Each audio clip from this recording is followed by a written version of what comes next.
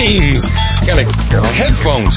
We Talk Games 9. Welcome, everyone, to We Talk Games 9, the passion of the pixel. I know we're pressed for time, Keith, but I didn't even sit. I just parked. I got in from... Gather myself. Sorry, everybody. Welcome to We Talk Games 9. I am your host, Wiggly, in the booth, and starting the show without me, Keith Lapoche. Yo. It's like from one thing to right into another. To my left, the lovely, the vivacious, the tin-plated Tootsie, TT Schmootkins. TT, thank you very much for your assistance earlier with that VMware appliance emergency. I just could not recall for the life of me the Unix command to mount and format a USB hard drive. Hello, my name is Teddy Schmootkins. I didn't mean to grab your man. Right on. And sitting down at the end of the Trapdoor Chicken Coop bar and karaoke area, the impeccable Stinky the Game Master. Stinky? Hey, remember last time when you yelled at that guy? What guy? You know, about the skitching and stuff. You mean Kyle?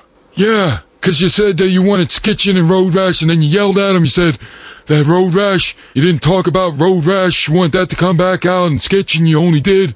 Listen, Stink, we gotta really go here. Yeah, well, you yelled at him, and he was right.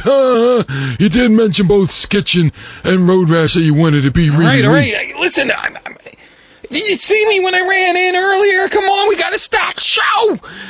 Speaking of co-hosts, and speaking of Kyle Von Kubik will be up in a little while here, as well as Johnny Capcom will be on later on in the show. And today's show, our two special guests are amazing! First, talking about the passion of the pixels, let's push some pixels around here. First, a guy that took his love of video games, said, I want to put on an art exhibit with how video games make you feel as a youth. Turns that into a brand, and now that brand is being sought out by the biggest names in the gaming industry, Capcom and Nintendo. I mean, Nintendo, that's pretty big. It's a pretty big name. John Gibson of iam8bit will be up later on in the show, as well as, oh my goodness, one of my favorite companies, well, no, in fact, my favorite company of all time, Konami. Tom Hewlett from Konami will be on the show to talk about, I don't know if you might have heard about this, rumors about this on the internet, Silent Hill Shattered Memories. Yeah, he'll be on to talk about that, as well as Rocket Knight, a title that we're all looking forward to here at the We Talk Games studios.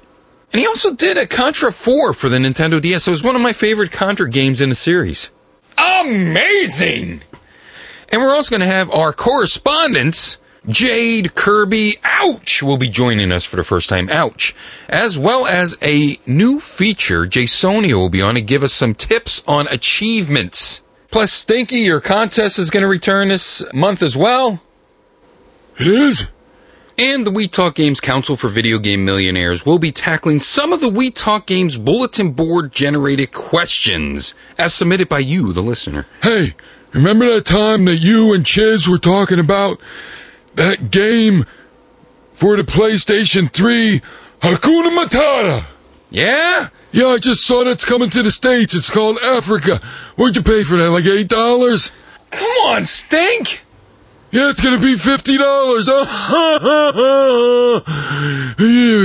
All of a sudden, you're Mr. Talkative. For the past few weeks, you've been walking around Mr. Scary Stare.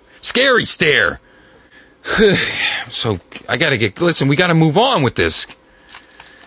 And to be honest, I'm kind of happy to move on, because for the past few weeks, ever since the incident on the last episode, it's been kind of tense around the old Trapdoor Chicken Coop here. Hey, we must never mention that again.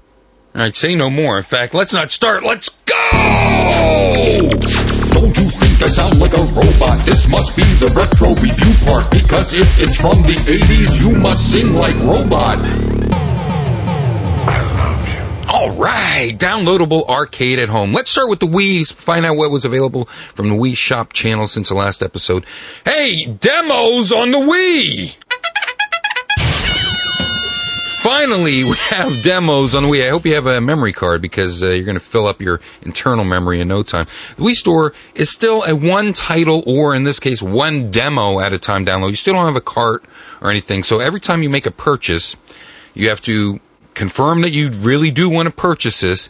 You have to wait for the entire download. After it's downloaded, you have to also click okay to the disclaimer about how some video games can cause epilepsy and not rated online and all this. You have to do the disclaimer after that. And then you can go back and continue in the store and see if you want to purchase anything else. So I downloaded the demo for the Final Fantasy Crystal Chronicles My Life as a Dark Lord, and the Wee Wee Mario drove me a little crazy on the last coin. He got stuck there. 3 minutes on that last coin. No home. You're stuck here. Don't shut off your machine, that's for sure. And the demos are located in the WiiWare area, mixed in with the other WiiWare titles. So hopefully there will be some more organization with this in the months to come. For the Virtual Console, let's talk about this. The Super Nintendo, $8 will get you Indiana Jones' Greatest Adventure. Now, this is his Greatest Adventure, so $8, that's kind of cheap for that. The Commodore 6, I don't really know if it's his Greatest Adventure. I was sort of out of the Super Nintendo when this title launched. I think we were already into the next gen of systems at that time. Commodore 64 Cybernoid came out. Now, this was, I remember playing the fighting machine, Cybernoid. I remember playing this on the NES. It was an exercise in avoidance and a pretty tough shooter. So, only get that if you like those maze shooters. For the Master System, we got Wonder Boy 3, The Dragon's Trap. I recommend you get the Dragon's Curse version of this for the TG16. Once again, we have multiple ports of the same title coming out for the different virtual consoles. It's bizarre. It's not like someone says, oh, I don't have a Master System, I'm going to get it for the Genesis. Oh, I don't have a Genesis, I'm going to get it for the TurboGrafx. They're all those consoles are emulated in the virtual console area. Everyone has those systems. I know there's some purists out there that would want the original colors. I mean, you have a color swap palette and a few pixels moved around in the Dragon's Curse version, but I prefer the Dragon's Curse version. It's the same. It's almost identical, though. That's definitely one of my favorite TurboGrafx games, by the way, because you start out a Wonder Boy hero at the end of the previous Wonder Boy tale, so you're all powered up, you're all ready to go, and then you fight a dragon, and then the curse occurs, and then you go through the entire game fighting as a monster. And one of my favorite monsters is, of course, Mouse Man. I ruined it. I don't care. He's so cute. Wait till you're Mouse Man. Hey, speaking of the TurboGrafx 16, this is some interesting stuff. It boggles my mind sometimes what comes out for these systems. TurboGrafx 16, $7 from Japan. You could get the Japanese-only release of Street Fighter II Champion Edition.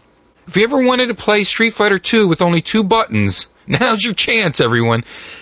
Now, it really wasn't only 2 buttons. There were actually 4 buttons that were employed by this title. But the main reason that you would get Street Fighter II Champion Edition for your Turbo and import it for your Turbo or for your PC Engine is because you would want to play it on the Turbo Express or the PC Engine GT, whichever system that you had.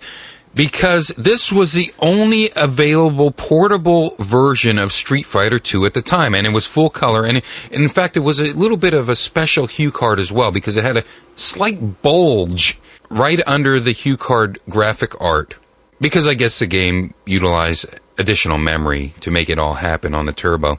And it was a great version.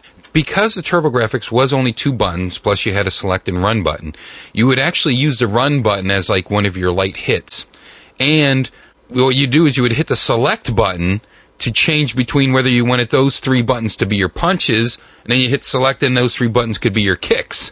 So it was kind of a wacky way to play Street Fighter. I think there was another control mechanism in there as well. I haven't played mine for a while.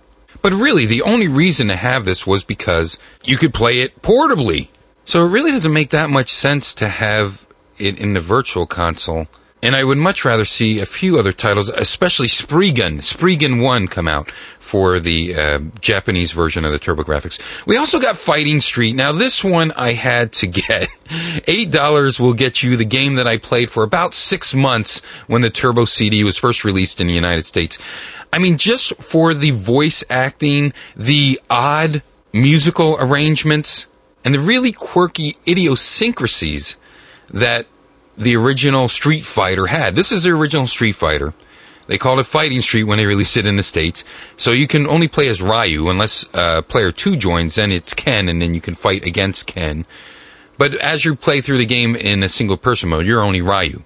And just pulling off a fireball or an uppercut or a tornado kick takes an equal amount of persistence and luck. So yes, the game is frustrating, but all the voice acting... Better luck next time, kid. I have just one. Okay, kid, but don't forget that many people like you all over the world. Just for the incredibly low bandwidth samples in here makes this really worth it. And to relive the failed existence of the Turbo CD in the United States. And I've got to tell you, after playing this for a little while, I realized that if I wasn't doing this show, I'd probably get rid of all my systems and just spend all my days and my spare times just playing my TurboGrafx, the PC Engine, and the Turbo Duo. I really, really, really love that system. I don't know what it is about it. It really has a charm. There's some pretty exciting stuff over in WiiWare. In fact, my number one most exciting thing. But first, let's take a quick break to visit the Pokemon Rumble. Now, you could demo this title, and when you demo it, Nintendo gives you a disclaimer before you can even do your other clicks to start downloading it about this only being a demo, and some things are different when you get the full version as opposed to the demo. This allows you to battle your Poke-Toys. Hey, you know what? I don't want to spend a lot of time with animation and doing a lot of stuff. How do we get around that? Oh, these are just toys of the Pokemons that have some of the same attributes as the Pokemons. This is not shovelware. This is called Nintendo Ka-Chingware. They are just bilking the money out of the poor Pokemon geeks. But let's talk about something that really floated my boats. All boats full steam ahead. Excitebike World Rally! Would I still be excited about an Excitebike after Trials HD? And especially with the last iteration of Excitebike being Excitebike 64, the first-person mud mess. Well, the good news is Excitebike World Rally is not first-person, and it is awesome! It's also different enough from Trials HD that there's no cross-competition between the two. Excitebike does use the not quite 2.5D rendering, but the bikes are still as cute as ever. In fact, they're chubbier and more cute, I think, in this perspective. But the gameplay is serious racing fun. You know, you have to choose the right lane, hit the cooldown strips, land properly, wheelie over your opponents. Now, transforming terrain also occurs when you hit some switches. And you still have the track editor and the 4-player online, so that's really good. And I did a 4-player online race against anybody. I was able to find a race with no problem. The graphics are a little PS1.5, perhaps, but the game is just so good that the graphics really don't make no never mind.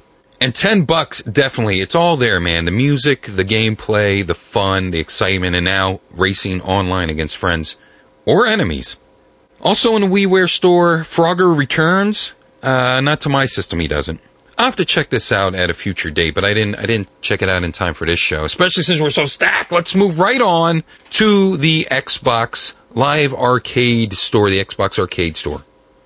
Well, first of all, the social networking hit the Xbox 360, Facebook, Twitter, Last.fm, and even Zune. I think we got a bump from Zune recently even, so Zune is happening there, and why wouldn't it? In the Live Arcade, in Cleverment Experiment, $10 gets you a great art style, numerical, and memory test type of gimmick, but it does require you to know the button layout of the Xbox 360 as part of figuring out these puzzles, because it does penalize you if you don't hit the right button that correlates to the multiple choice answers on screen. But it's a good one. Give it a demo. You might enjoy it. And there's not a lot of games like this for the 360. OD Beat Drop. It's advertised as a puzzle and rhythm game. You have block dropping going on, but you sort of line up your blocks and then you slam one down when you want to try to make the stacks disappear. So it's not like you get 4 in a row, you get 5 in a row, you get 19 connected to one another. You can get as many connected as you like, but then when you're ready to make them all disappear, you slam one of the same color or shape down upon its corresponding pattern, and then it blows the whole thing up. And it's a lot. It's very trippy. You have the res type of effects happening, and your avatar's in the middle of it as well. So you might enjoy this to play against other people. And that'll rock you $10. Rainbow Island Towering Adventure. Another in Taito's new release series of revamping old games by making them into 3D. This version For some reason, this game, I can tolerate the 3D. Now, if you don't remember what Rainbow Islands was, it's when you're a human person, and these two humans, I don't know if they're still called Bub and Bob anymore, like they were when they were dinosaurs, but these two humans aren't as cute and adorable and cuddly as their much plumper, pixelized versions, but still, it's a pretty good version of this Rainbow Islands. And instead of trying to drill down like as in Mr. Driller, this preceded Mr. Driller by about a dozen years, I guess, but you try to make your way up the level by throwing out rainbows and walking upon them, and the rainbows dissipate after a little while. And you also knock out the bad guys with your rainbows, and $10 will get you this. It's also not 16 by 9, so demo that before you buy it. NBA Unrivaled, $15. Tecmo is back in the Xbox Live Arcade. One half N64, one half 1980s arcade game. I'm stumped by this release. It is hard to control and choppy, and I just can't see someone sitting in their living room saying, you know, I would really like an NBA game, but I just can't wait to get in my car and drive to the store and buy one that's going to have full HD graphics. I'll be able to see them sweat and play, and it will be responsive. It won't be a choppy mess and look like it's from 12 years ago. I'm just going to download this right now for $15 because I need to play basketball that much. Inferno Pool also came out. Now, this was available for the PS3 as well as the Xbox 360. And wow, I was just expecting another pool game that was going to be like, I don't know, grunge music or some type of thing. Is that still a music style? I'm not sure. But instead, it's pool with a little bit of a twist. Each player has their own table, and it's either split screen or quad screen, depending if you're playing against a computer, which would be split screen, or another opponent split screen, or 4 people playing simultaneously, which you have the quad screen, and you're just trying to clear all the balls off your pool table. And as you drop balls, you're zapping over rocket balls to your opponent. Now, they're not hitting them. They're just putting extra balls on their table that they have to clear. And then this Inferno thing happens, and I'm not quite sure exactly how everything goes down. But it might be worth the download for $10, Inferno Pool. Also, 3 Wallace and Gromit titles, number 2, 3, and 4, were released at $10 a piece, so you can continue on that series if you so choose. And Panzer General Allied Assault, $10. Another game I wasn't expecting. This is a board-based military World War II card type of game that even employs a dice. So it's part strategy, part card playing, and a lot of luck to not get the negative numbers to happen when you're trying to build an assault against your opponent. Sam & Max Beyond Time and Space also came out. $20 gets you 5 of the crime-fighting capers all together in one bundle. Now a little section I like to call Worth the Demo. Axel and Pixel, $10. It's a mixed media art style trippy game with my favorite type of voice acting. I loved when this was in the Mario style games. I really enjoy this type of, it's almost like they're talking, but it's sort of a garbled mix of mishmash, so you can read into it. And this is a puzzle solving with pattern pressing elements built into it. It has a relaxed, paced, cerebral, fun appeal. So it's definitely worth the download. And also a surprising one, Tower Blocks.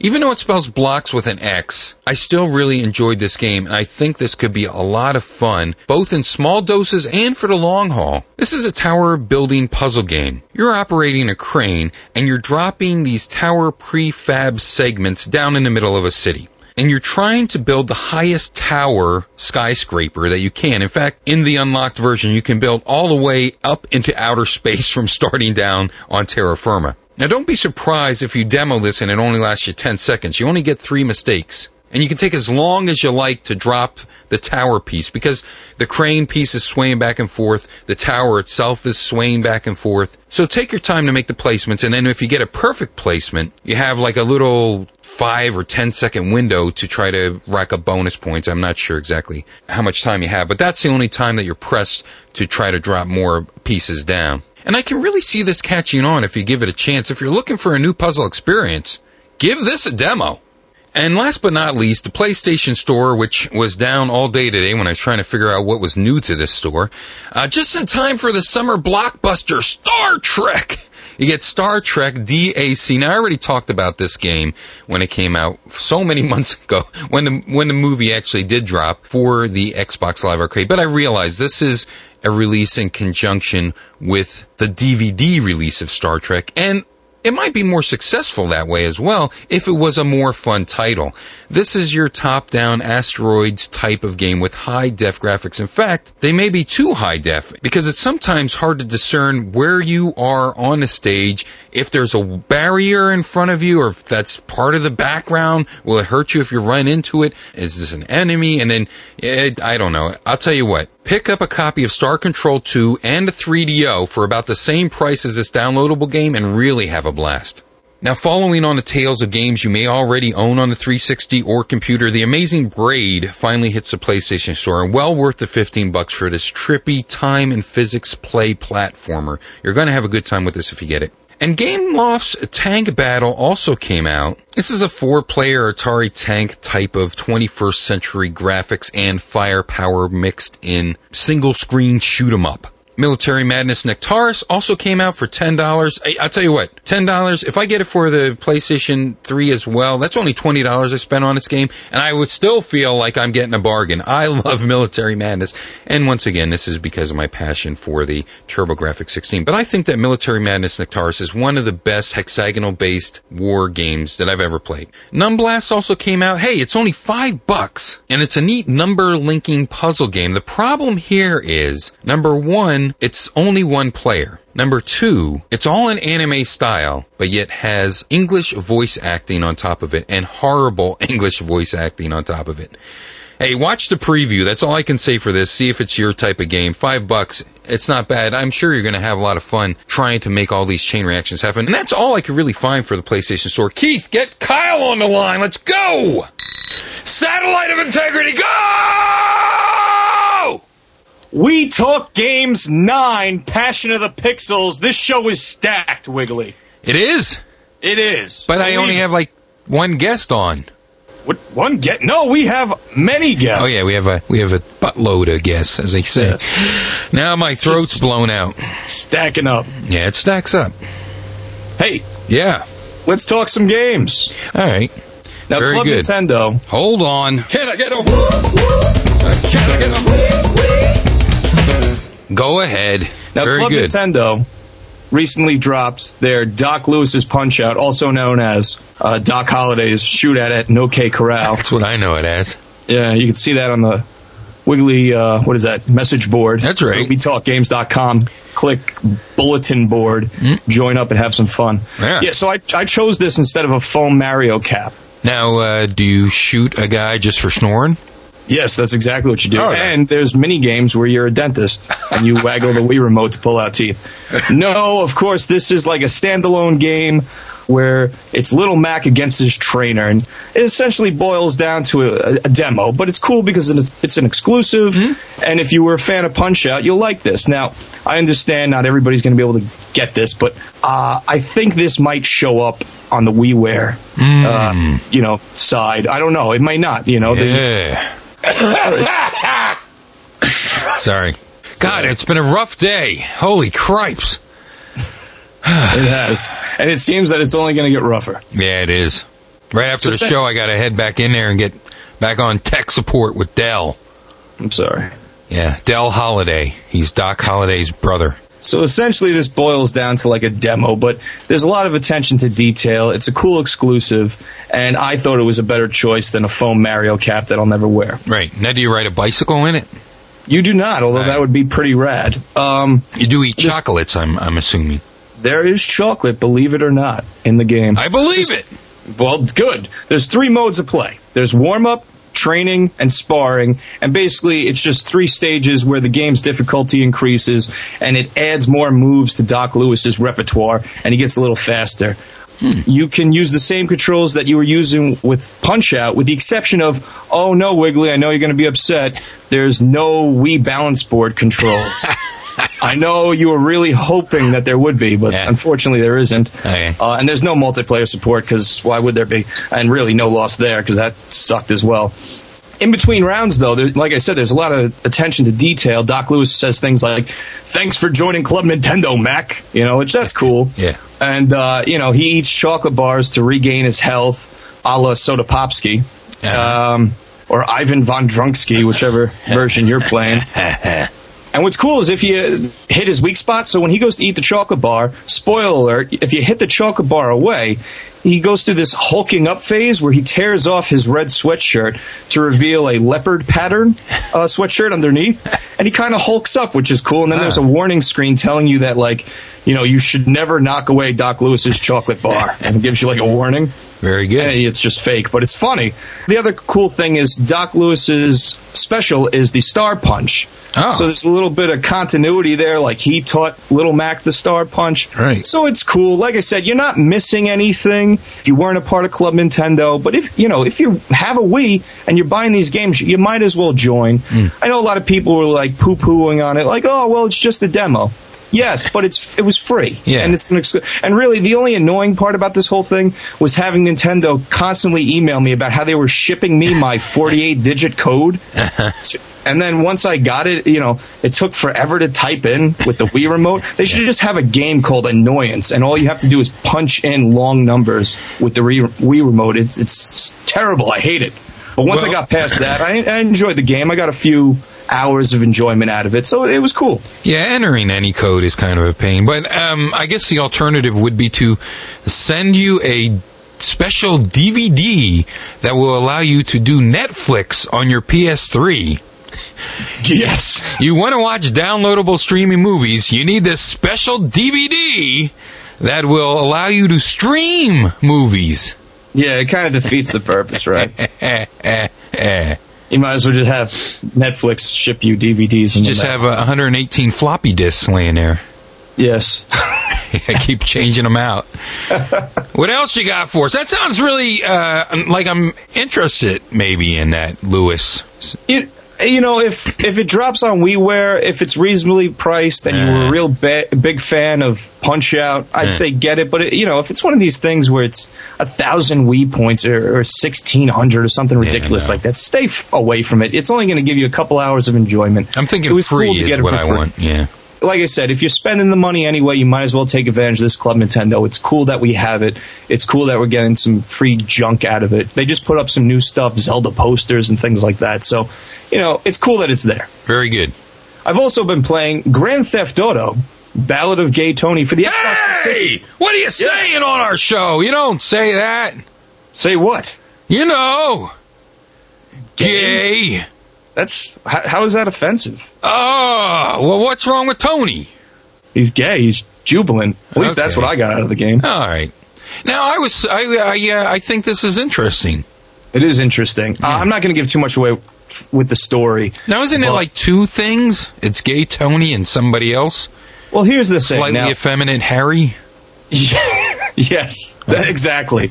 It's going to rock you 1,600 Xbox points, or about $20. Now, let's say you sold back your copy of Grand Theft Auto 4. Yeah. Which a lot of people did. You can pick up the Grand Theft Auto episodes from Liberty City, which is a disc for your Xbox 360. That's it. And it's going to rock you $33.99 new, or $34.89 used at the Wiggly Mini Mall. Okay. But you don't get the Nico Bellicec storyline in that disc. You only get the, I want to say Sons of Anarchy, but that's not it. Lost and Damned. You get the Lost and Damned story and the Ballad of Gay Tony story on that disc, which, to be honest, I enjoyed both of those stories more than I enjoyed the original story with Nico Bellicec, or Lick, or Bellic. Bellic. Unlike those two previous stories with Nico, and the other character's name in the Lost in the Dam is Johnny Klelbitz, I believe. Yeah. Unlike those stories, you're playing as Luis Lopez, who's essentially a bodyguard for Gay Tony. I see. And you're already at the top. It's not like your Rags to Riches story. You're already there. So you have a whole bunch of access to all the resources that being at top will give you. So it's not that climb to the top story. It's a little more dynamic than the other two stories. Hey, Kyle, just to interrupt you, you know what I like? What's this? The Sonnet of Gene Who's in Between. Do they have that on there? Why wouldn't they? That's a lie. They don't have that yet. No, they don't. That's what I'm waiting for. There's a few nods to the original story. It's a litany of characters who are colorful and stereotypical in nature. Okay. And the graphics are slightly improved, but the GTA 4 engine is starting to show its age. But if you look at the original game, then you look at this game, you see that there's a few adjustments to make it a little prettier. New weapons and vehicles, including finally a tank. And some of the game's highlights include all the little missions that you can hunt down things or racing or do the drug wars. But my favorite would have to be the base jumping with a parachute, which is just completely awesome. Yeah, that's a good song. Using the parachute and base jumping is definitely one of the game's highlights. I enjoyed it a lot. The standard story, the basic story is going to run you about 20 hours of gameplay, which is pretty cool considering the game's only about $20. Yeah. And there's plenty of side missions and activities to keep you coming back. This is a great example of what DLC should be. I got another good example of what DLC should be. Do it. New Super Mario Brothers. There you go. Yeah, that should be a downloadable game, but unfortunately it's not. It's printed off this, and it's going to rock you probably $60.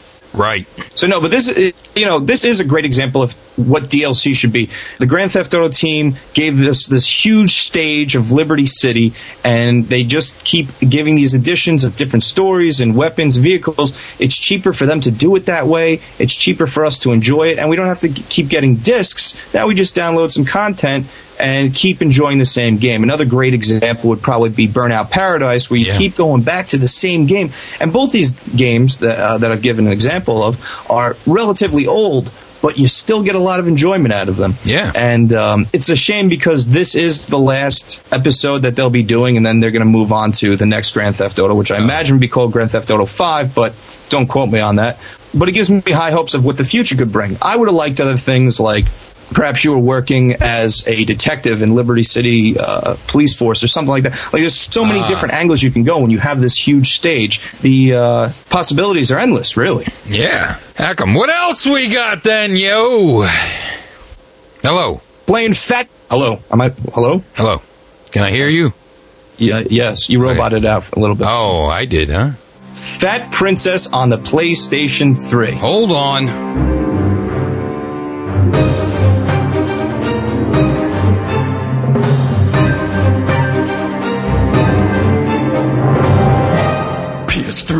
Go ahead. Finally got that, huh? Yeah, it's going to rock you $14.99. Yeah, we both picked it up. What did you think? Well, you requested I do it so that I could play against you, and I've yet to play against you. But when this came out, a lot of people were not liking it. They weren't digging it. And I played it, and I was like, whoa, this takes forever just to defeat an area, I think. Oh, the game itself, is difficult. I found that there's been a lot of patches recently, but when I first purchased the game, it was taking a very long time to find a game. Yeah. 2 to 32 players can play at once, and this is another example of a game that is not meant for the lone wolves. This is why I asked you to pick up the game, because there's not, and I'm starting to phase out of my honeymoon period with PlayStation 3. Okay. Nobody has a headset, and this is a game that really, if it was on Xbox Live, probably would be a bigger hit than it is on the PlayStation, because nobody's communicating. There's the friend hookups. I don't know what's happening, if there are groups of people in there or not. Everybody is running around. It's chaotic. Yeah.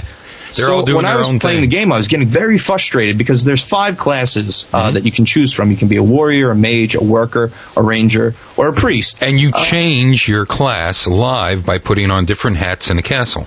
Or a la Kid Chameleon. Or picking up someone else's, somebody you defeat, their hat. Correct. The problem with this is most people go for the warrior or the mage or the ranger. Sure. And not the worker or the priest class, because the worker class is just running around collecting resources and upgrading the other classes. Yeah. And the priest class is a healer. Yeah. So after a couple hours of just being completely frustrated with my teammates, I was like, you know what? I'm going to be the supportive class. So I ran up. I became the priest. I started healing everybody. Lo and behold, now we're doing great, and I'm racking up the points up the wazoo. Yeah. And I was at the top of my teammates as far as points were concerned, because I was just being a supportive unit. Right. That's all I was the entire game, was a priest. And yet we were able to win the game. This is the problem with these type of games. There has to be a communication and a gel between all the parties involved. And when you don't have a standard headset in every box, and everyone's coming from different angles of all different age groups, it's tough to have that happen. I'm going to break in with a piece of advice for all PS3 users. Go on Amazon, go on Wiggly's Mini Mall, get a $5 to $15 Bluetooth headset, and pair it up with your PS3. You don't have to get the $50 Sony one. Right. Any Bluetooth headset is going to pair with your PS3.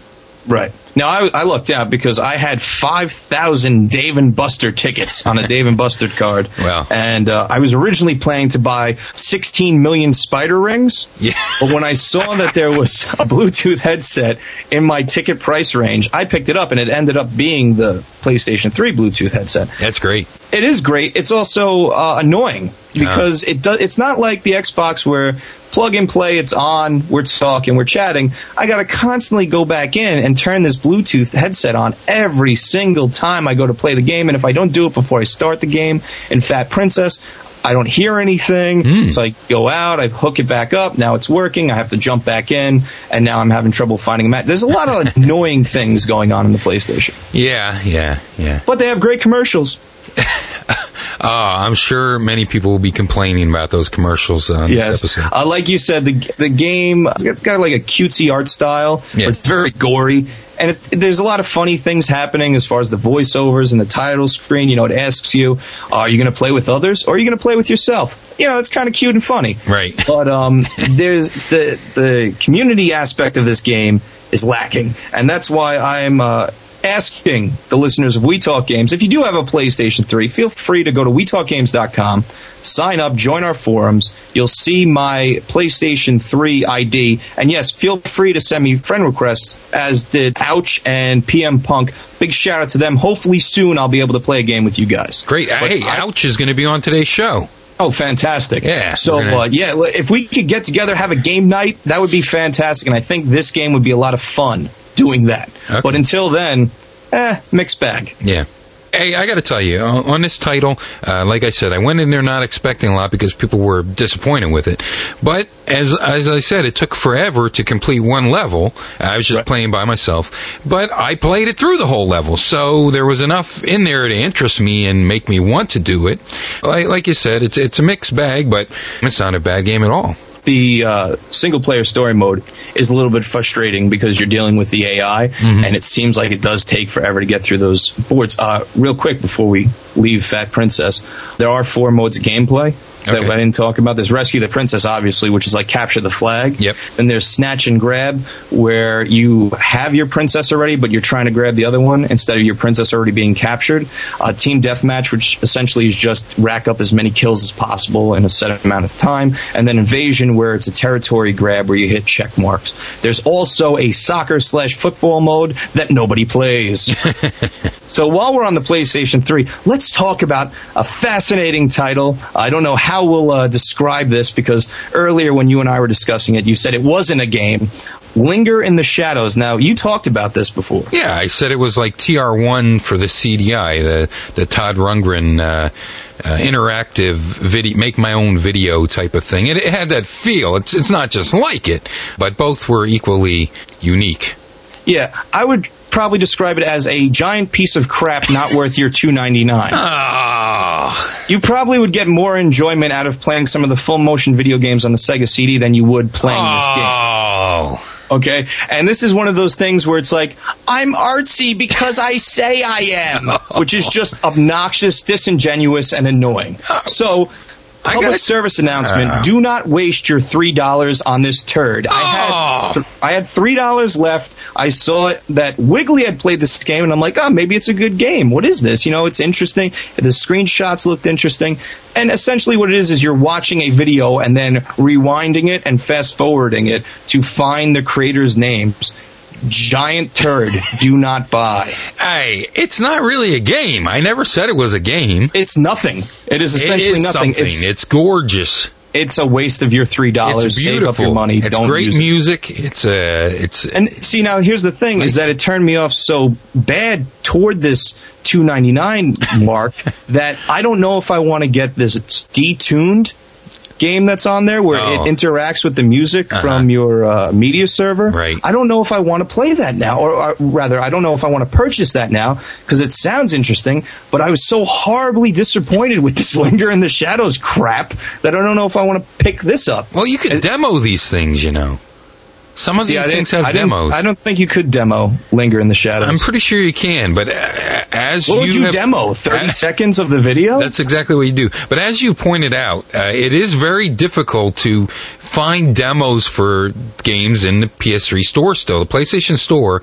It's a little sloppy. Yeah. The only way that you can find demos is by going to the demo section, and that's it. And then by the time you start browsing through the demo section, you forget what you were even looking for. Yeah, see, You know, I it got doesn't match up one-to-one. So now, But, if you would know your product as well, Yeah. I mentioned that if you sign up for the core, the thing you should be getting for free anyway.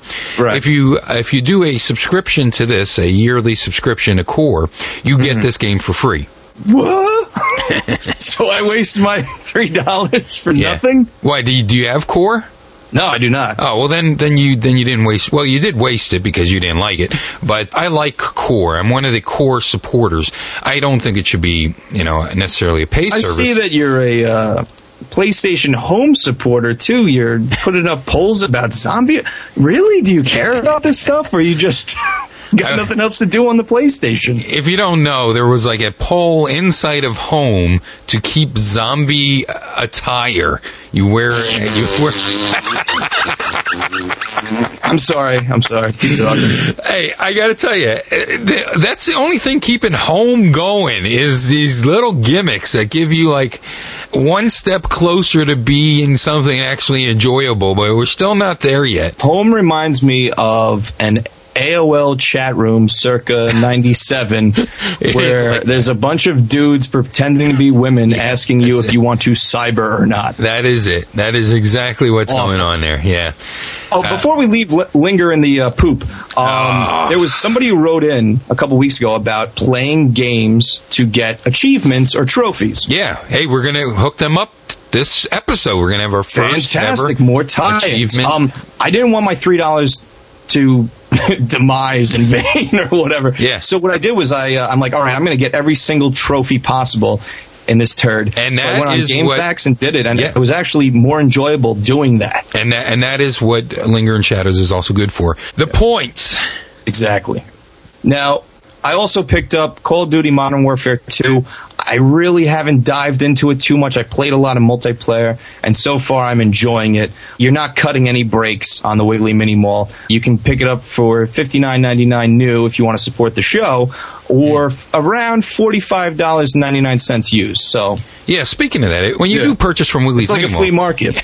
as I will probably explain in the future, and I'll remind everyone, I was able to get DJ Hero thanks to my Amazon Bucks kickbacks. I got it for a negative $19. Fantastic. Yeah, so that does help. It helps me be able to review an actual game for this episodic show. Yeah, speaking of the PS3 and about the big red gimmick there, the Netflix Ring of Death. Yeah, no, the Netflix. Oh. The other big red thing. Right. I did receive my instant streaming disc for PS3 PlayStation, and this Netflix and PS3. They had to print up these DVDs. Goes together like high C and turkey. Yeah, it does. But I mean, they had to print up these DVDs so you could do the streaming, and Right, that makes sense. it's special packaging and everything else. Yeah, well, I know, but I mean, this is a big expenditure. Yeah. Even down to the packaging. They have their own, Sony PS3 packaging when you get this in the mail. Oh, like a game type of card, or like a case, or what does it look like? No, it's the standard Netflix paper that you get your stuff in. But I mean, they still had someone had to print this. It didn't just magically appear on your PS3. Right. So, a lot of work had to go into this, of course, campaign, and what campaign doesn't get a lot of work. But I mean, this is a big deal, I guess, to somebody. Sure. So you get your big red thing. Now, if you're not a member of Netflix, you can go to wigglysworld.com, and in my upper right corner, I always have a Netflix membership, and you can join just with that, whatever, $8.99 a month or whatever my special offer is. And then you add digital for like another $1 or something. I'm not sure how that works. So if you're not already a member of Netflix, I highly recommend it, especially for the streaming stuff. And if you own a 360 or a PS3, this will be good for you. So I got my PS3 disc. I stick it in, and then of course you have to browse to it like any other DVD. Right. And you are treated by the big red Netflix splash screen. I don't think I've seen such pure red on my television. Did you go into a blind rage? I did not. Oh. But it seems like, it's this just giant field of red, and the Netflix font is like, maybe a 2-point font or something in the middle of this big field of red. And then you're greeted with the interface, which is also very large in comparison to browsing on the Xbox interface. You can also continue watching previous shows that you may have started on your Xbox or on your personal computer or whatever. You can resume watching where you left off. Oh, very good. So it's nice that works across everything. It works, from your computer, from your Xbox, from your PS3. So that's really neat. I also did try out an HD stream, although it was very hard for me to find an HD movie that I actually wanted to even try to start watching, because most of these movies that just came out, I don't even want to watch in regular D. Right. So I finally settled on, I don't know. You want to watch Truth About Love in HD? Or I think it was, I watched Babysitters. Oh, that's my favorite. Yeah. Well, I got to tell you, the first 1 minute was fine. And it looked great. And, you can still see some artifacts from the HD streams. And I have a very good connection. But I did notice one thing on my PS3 that I have not noticed on my Xbox, and that is some audio sync problems with some programs.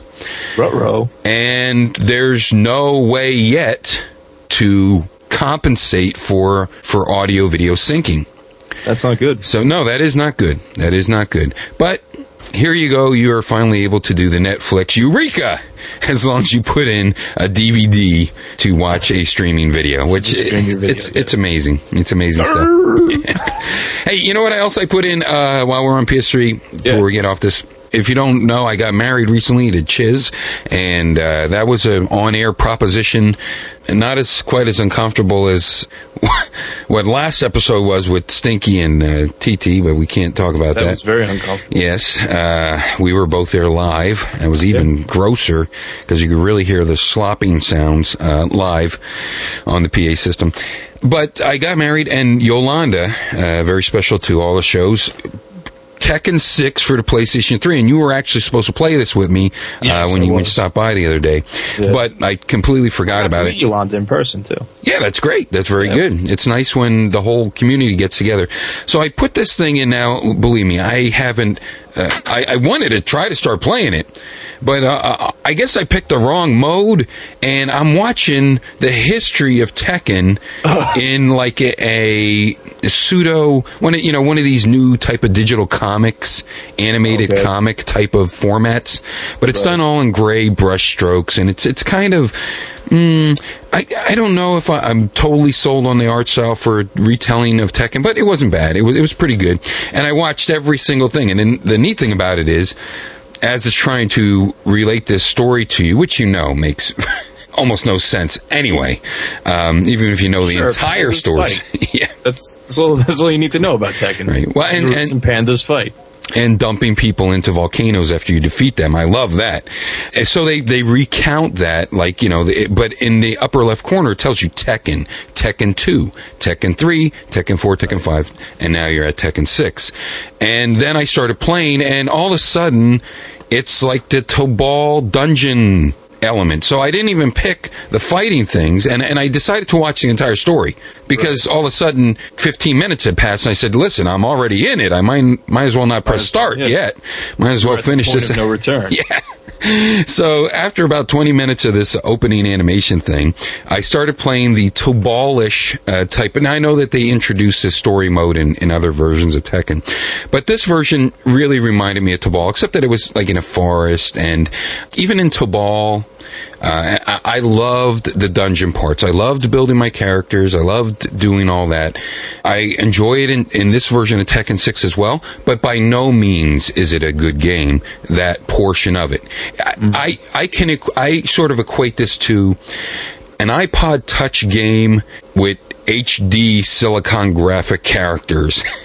You know, it's not really that great of a game, but for some reason it's endearing to me. I don't know why, but there's a lot of gab in it, and there's a lot of parts that you're not even playing, and then you do fight for 13 seconds, and then you defeated all the people there, and then you watch more cutscenes for a half hour. So that's what you get with that part of the game. Hopefully I'll talk about this more next month. Hey, you know what? I'm going to do my contest. All right. Oh, all right, Stinky. Now, highlight of the show. Yeah. Yeah, no, because we're going to take off January and March and April. Now, wait a second. I don't even know. I don't really know how this is going to go, but I think somehow January I might be working solely on music, and I'm not sure about this. Yeah. I'm not sure about this, but I know that we won't skip a month. We will have something going on in the month of January for We Talk Games, but I don't know how that content's going to go about. I don't even know if it will happen. So don't say it, Stinky, but I know that this contest that we're planning is going to be a multi-month contest. Spoilers. Yeah, whatever. Hey, listen, I gotta go. All right, where was the contest? Yeah. Listen, many people will win, none will enter. Just like our other contests. But what you want to do is, this is a super duper, ooper pooper, gooper duper pooper, pooper pee pee poo poo contest. Hey, remember that game I used to like? Gorf? I don't know. What did you used to like? Yeah, which game? Pee pee poo poo. Ah, yes. Yeah, I remember it. And I asked what system was that for. And what did you say? My pants.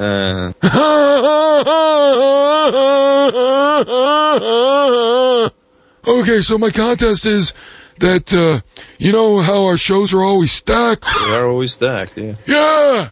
Well, the contest is a 1 or 2 color design for a t-shirt that somehow conveys how stacked We Talk Games is. Oh, all right. That's good. We're finally working in our catchphrase about the show being stacked. Okay. You goof. All right, so, yeah, well, I'll just take over. Whatever you could think of, however you want to work in stacked, and the show being stacked. Like, can you not use the word stacked or anything? You have to use stacked. Okay. And it somehow has to convey the message that We Talk Games is consistently stacked. And it's in a t-shirt design. It can be 1 or 2 color design, and you can use the shirt as a color as well. That would be smart to do that, to design the shirt color into the design. Yeah, I tried that. Make the use of the limited palette we're giving you. I've tried that a couple times. I don't think it's tough. Oh, you know what? We did work it out on our logo shirt. So now's your chance to be a big logo store. Now this contest will run a full 2 months, so we won't be judging this until February. Wow.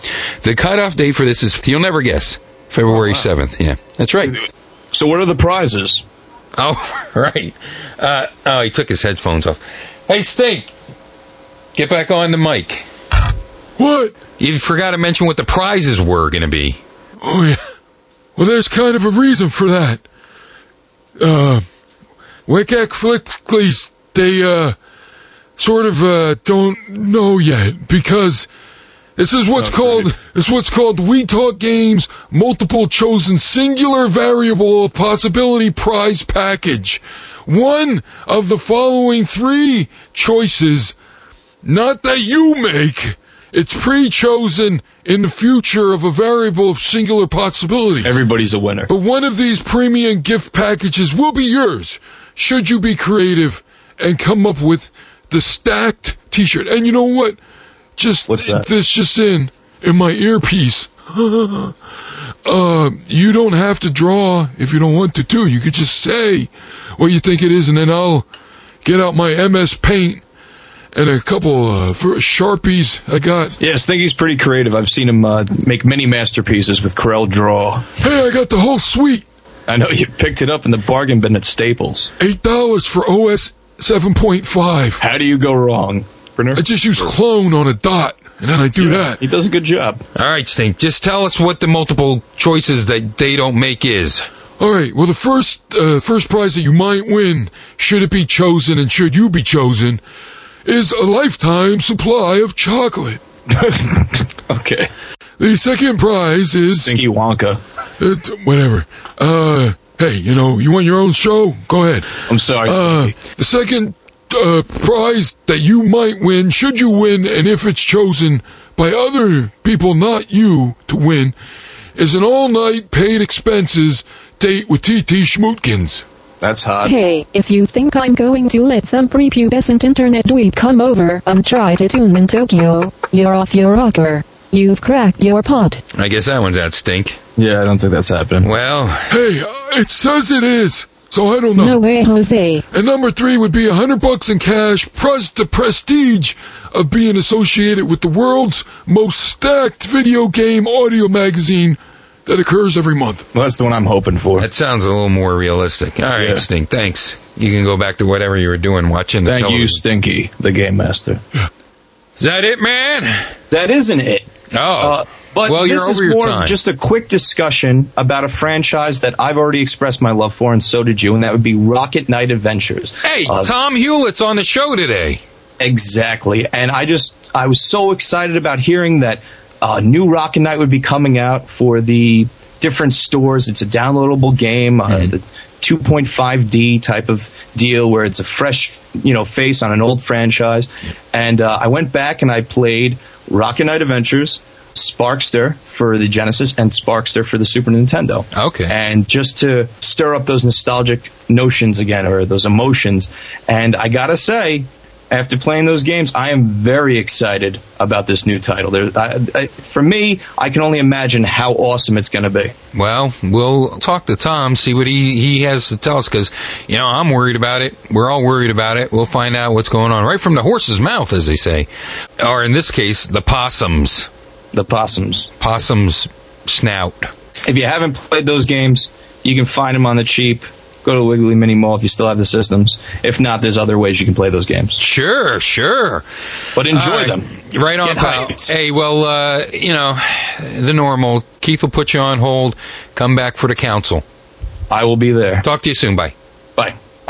Kyle Von Kubik from We Talk Games and Heroes of Gravitron. All right, Keith, who's next in queue? I don't even have a run sheet yet. Okay, somebody, TT, go get me that or something. Okay, Jade. All right, great. Open the line, Keith. Oklahoma City! Oklahoma!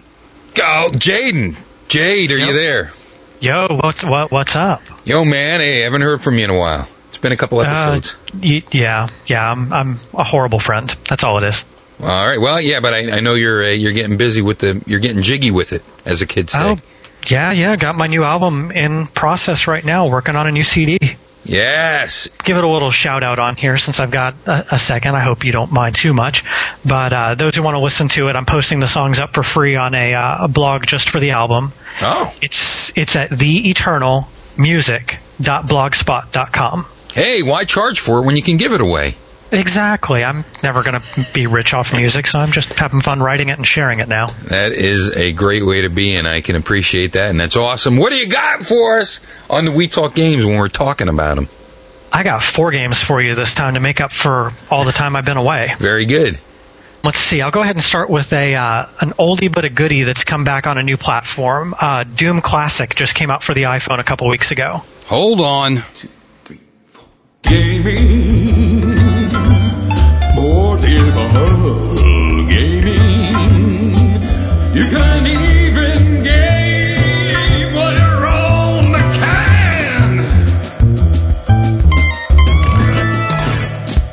can. Go ahead.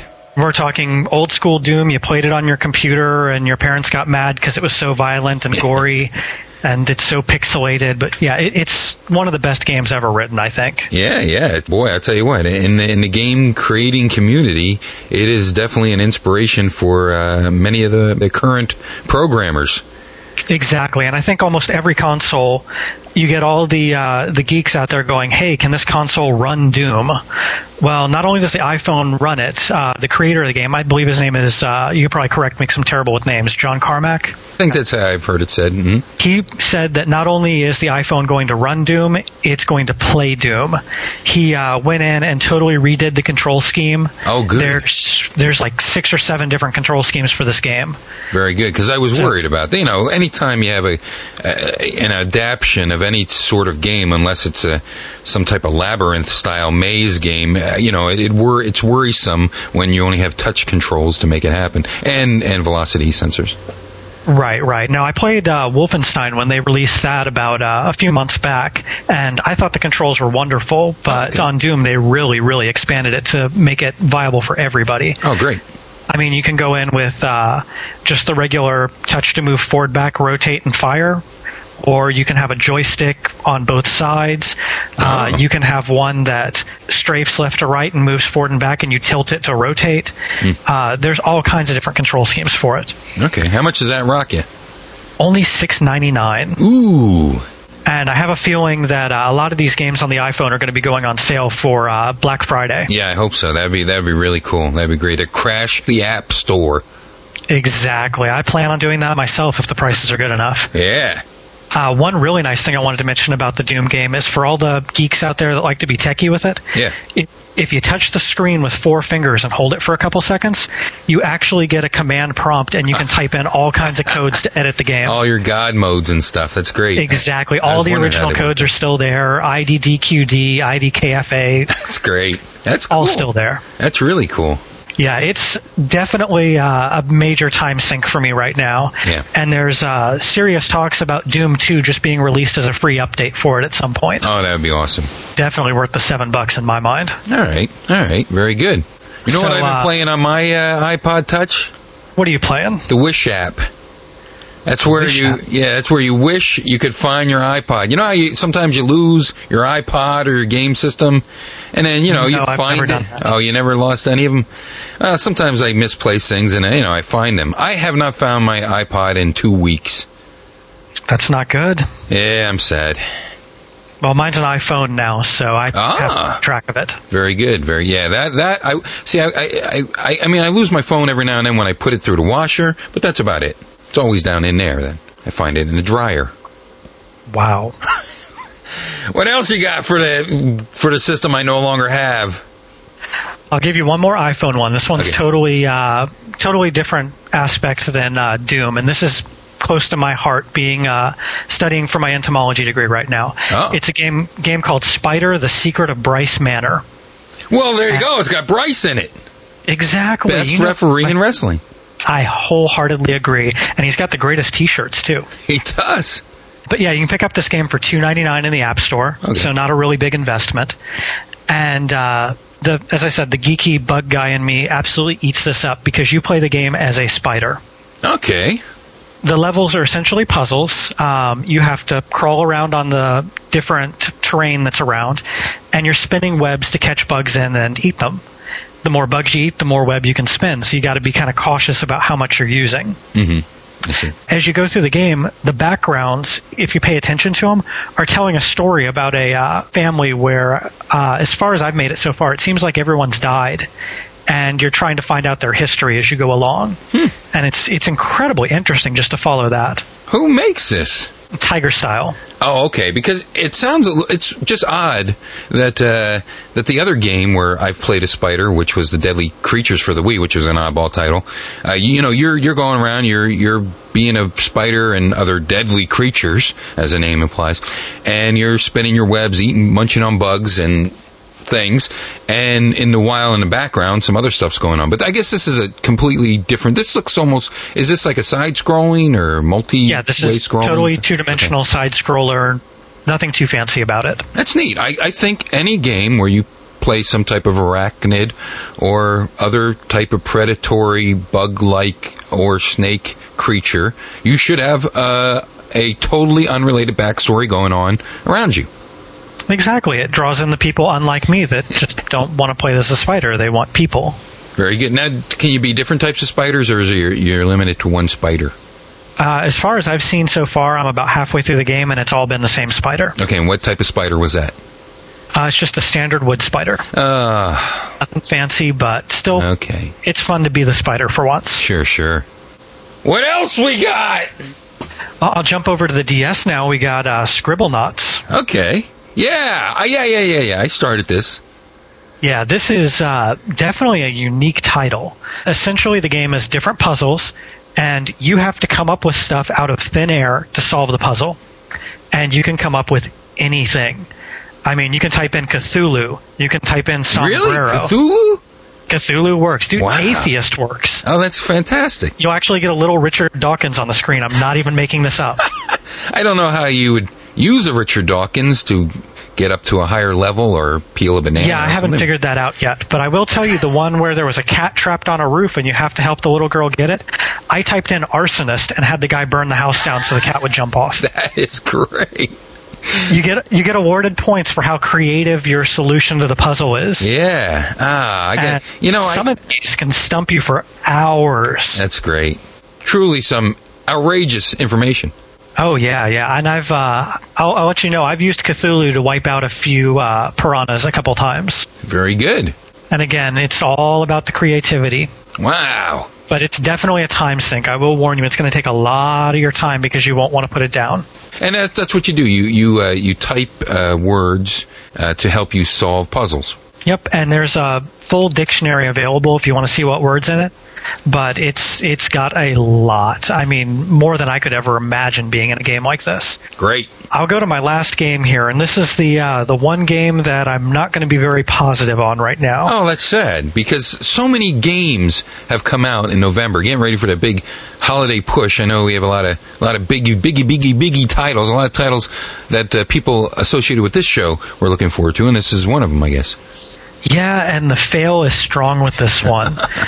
It's the WWE Raw vs. SmackDown 2010, and I'm judging from the Xbox 360 version, so your mileage may vary a little bit. Yeah, not much probably. Why did they take a step back with this game? I cannot figure this out for the life of me. I will say on the press release they sent me with my review copy, I love how they spent about half a page bragging about button controls for the DS version and how revolutionary that was. Instead of controlling it with a pen like that last time. That was funny. I literally was rolling on the floor laughing when I read that full half page about that. Yeah. But again, this is about the 360 version. Okay. One of the big things they were bragging about is they've totally redone the Royal Rumble format from the ground up. Okay. Well, now, I haven't played the Royal Rumble format. I've played this on the PSP, and I did a little bit for my first time ever on the Wii, and I said, this is the PSP version. I'll just continue playing the PSP version. But I didn't try the Royal Rumble. So how is this rebuilt, redesigned Royal Rumble? Well, first things first, I'll tell you, don't try the Royal Rumble. The number one thing I noticed that was really bothering me is now you can gang up on someone to help flip them out. Okay. Like you would in reality. Sure. But the problem is, when 2 or 3 people are trying to flip you, and those 2 or 3 are computers, yeah, it's all there's over. no way to stop them from flipping you out. Yeah. And there's nothing worse than starting fairly early in a Rumble and then, right at the end getting ganged up on and given an Exactly. It's so much easier to have that happen to you now. Yeah. The other thing I noticed, it only can handle 6 people in the ring at a time. Okay. And when it does, there's actually some video choppiness that starts happening. Aha. And the next person won't come out until the person who's been eliminated slowly makes their way around the ring and slowly to the back, and they're completely gone. That's great. So there can be, from the time you eliminate someone, 3 or 4 minutes before the next person comes out. The other things I've got complaints about on this is when it comes to the story modes, and that's because it has matches that are next to impossible to win. And when I say next to impossible, I mean I played each of these matches 20 or 30 times before I was able to win them. You mean to hit all the goals of the match, like use 18 finishing moves in 3 seconds. No, I mean trying to escape a steel cage. Oh, yeah. That's always a problem. When the computer opponent, no matter how many times you hit them with a finisher, will be up in less than 2 seconds. Yeah, those are always the worst. And then if they pull you down off the cage, you stay down off the cage for 8-9 seconds, even though you haven't taken a single shot the whole match. Yep, been there. And then another match that's required in one of the story modes is you have to fight. It's originally a fatal 4-way, but you work your way into it. And it gives you the recommendation, throw some people out of the ring. It'll make it easier to win. Yeah. I've yet to get past a 1 count on that match in 30 or 40 tries. Yeah. It's always broken up, and I can't even just give up and let the computer win. Wow. Well, hey, now's the time for TNA 2 to come out and give people an escape. But I thought this was such a step back just in the points, not the point system, but the way that the matches progress. You don't have a power bar, you don't have a charisma bar, you don't have parts of your body that you can work over your opponent's body. All that's gone. And now you just have this flattened out U underneath your circle underneath you. What's going? Yeah, with like an arrow, and then now I got an S, and now I got a P. I will give it one positive thing. Okay. And I think that is that they took the UFC game that came out a while back, and they kind of copied the control system a little bit to make it more fluid. Okay. And I definitely think the controls themselves were very well done. I had a hard time figuring out how to do the Irish whip. Yeah, that takes a little bit. Okay. Once you figure it out, it's actually pretty comfortable to do. Okay, very good. But I don't read my instructions. That's my problem. Yeah, overall, the game is not really worth picking up. Yeah. Stick with your older copies. Stick with last year's. Yeah, exactly. I just can't say hardly anything good about it. And again, if you want to read my full review on that, you can catch that probably in the next couple days over at GamesAreEvil.com. Okay, very good. GamesAreEvil.com. Are you still doing the reviews every now and again for them? Every now and again. Fantastic. Hey, As Jay. my schedule permits. Right on, man. Hey, thanks for taking time out of your recording sessions to drop some games on us, especially now since I really can't comment on the iPhone. Yeah, we're going to have to fix that. I got to find it. I'm hoping I left it at the Go-Go Studios. All right, man. Hey, take care of yourself. Keep in touch, and we'll talk to you soon. Sounds good, man. Bye. Keep it easy. Jaden, Twitter.com, The Eternal. I'm feeling better, Keith. Thanks for asking. Oh, this is great. Let's open the lines. Konami is on the other end of the blower right now. Open it up, Keith. El Segundo, go! Tom Hewlett on the line from Konami headquarters. Hi, Tom. How's it going? Oh, it's going great. Oh, good. Very good. Just to let you know, the We Talk Games Committee for Podcast Conformity and Listener Integration, as you know them quite frequently as the Wetgack Fliplies, have required that I do this interview, only this segment of the show, as if I'm just getting over the swine flu. Now, this is to elicit sympathy from our older viewers. And also, I heard that it's really hip with the kids, the swine flu.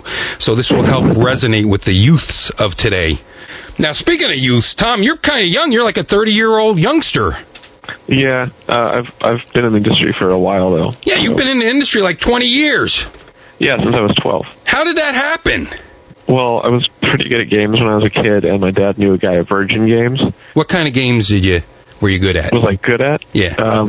Everything on the Nintendo, pretty much. You know, your Marios, your Mega Mans, you name it. How about Rob the Robot?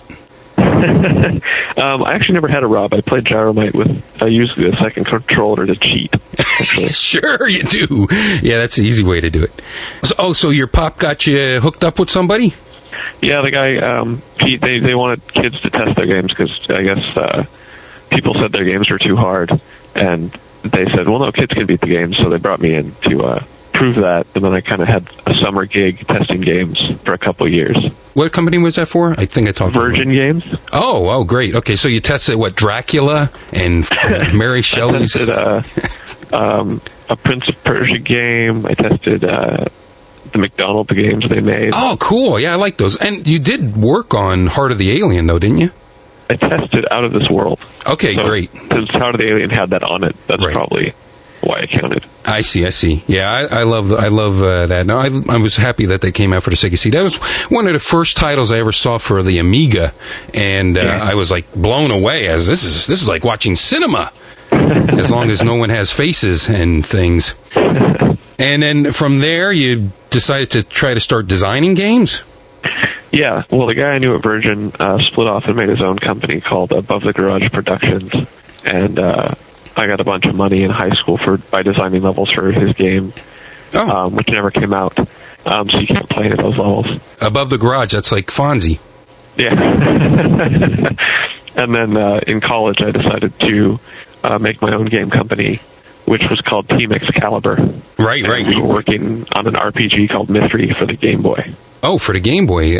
What made you go for the Game Boy development? Because you thought that would be... It was simpler, and we were really into RPGs, so we thought we could make a good one. But it's hard to compete with Final Fantasy VII when you don't have any money. Sure. So we thought Game Boy would work, and we actually had a really cool demo that some people played, and we had some potential publishers, but that all fell through, and I used some people I met at Atlas to get a job at Atlas, doing some QA and then some localization work for them. Cool. I liked Atlas. They were a good company.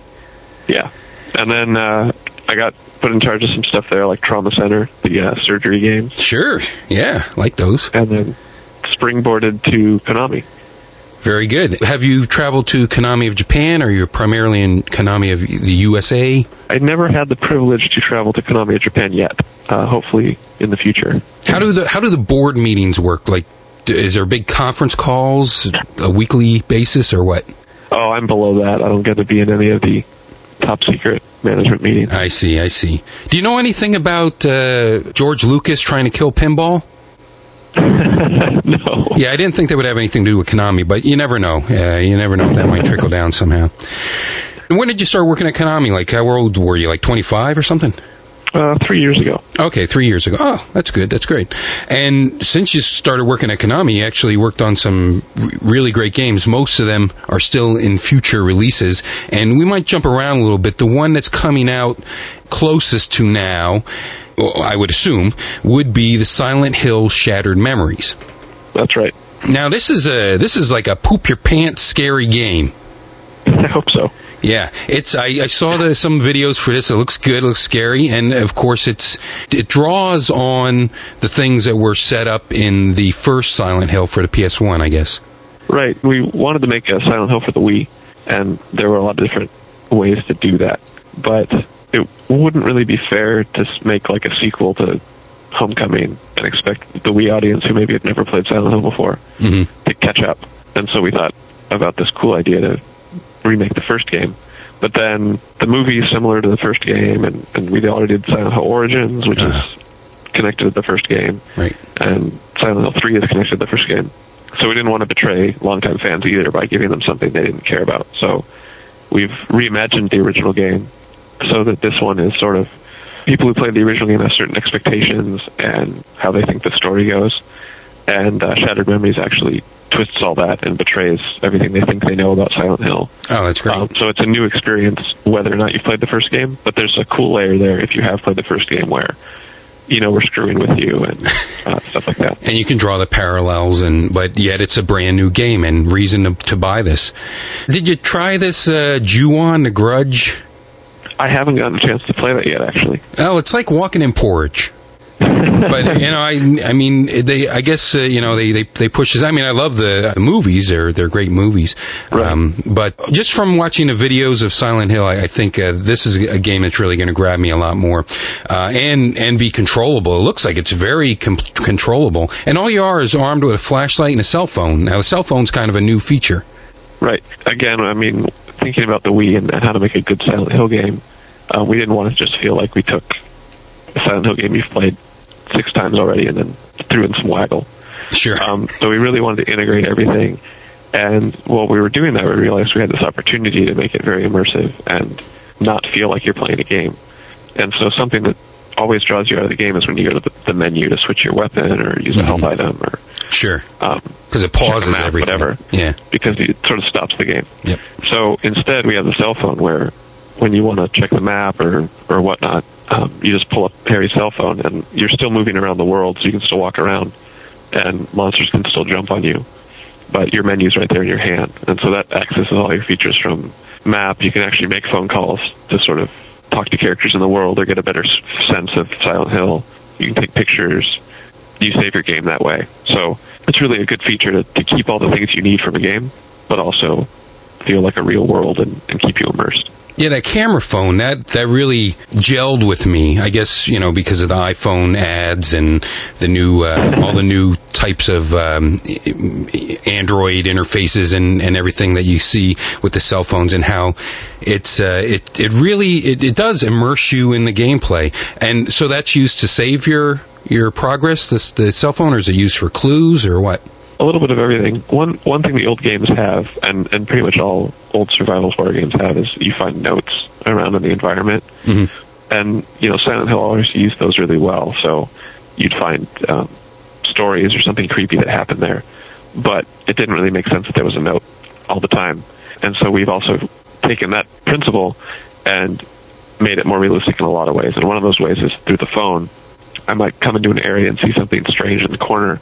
So I pull up my camera, I take a picture of the corner, and then an image will appear. The example we've shown a lot of is you come to a swing and you take a picture and there's a girl on the swing. Right. Not actually there. And so when you do that, you'll also get a voicemail. And so those voicemails kind of replace the notes. You'll also get calls that way to replace the notes. Or you'll find like an answering machine, and you'll play that and you'll hear a message. So we still have all those stories throughout the environment and the creepy things that keep you on edge, but they also feel more realistic. They don't feel like someone's leaving notes for no reason.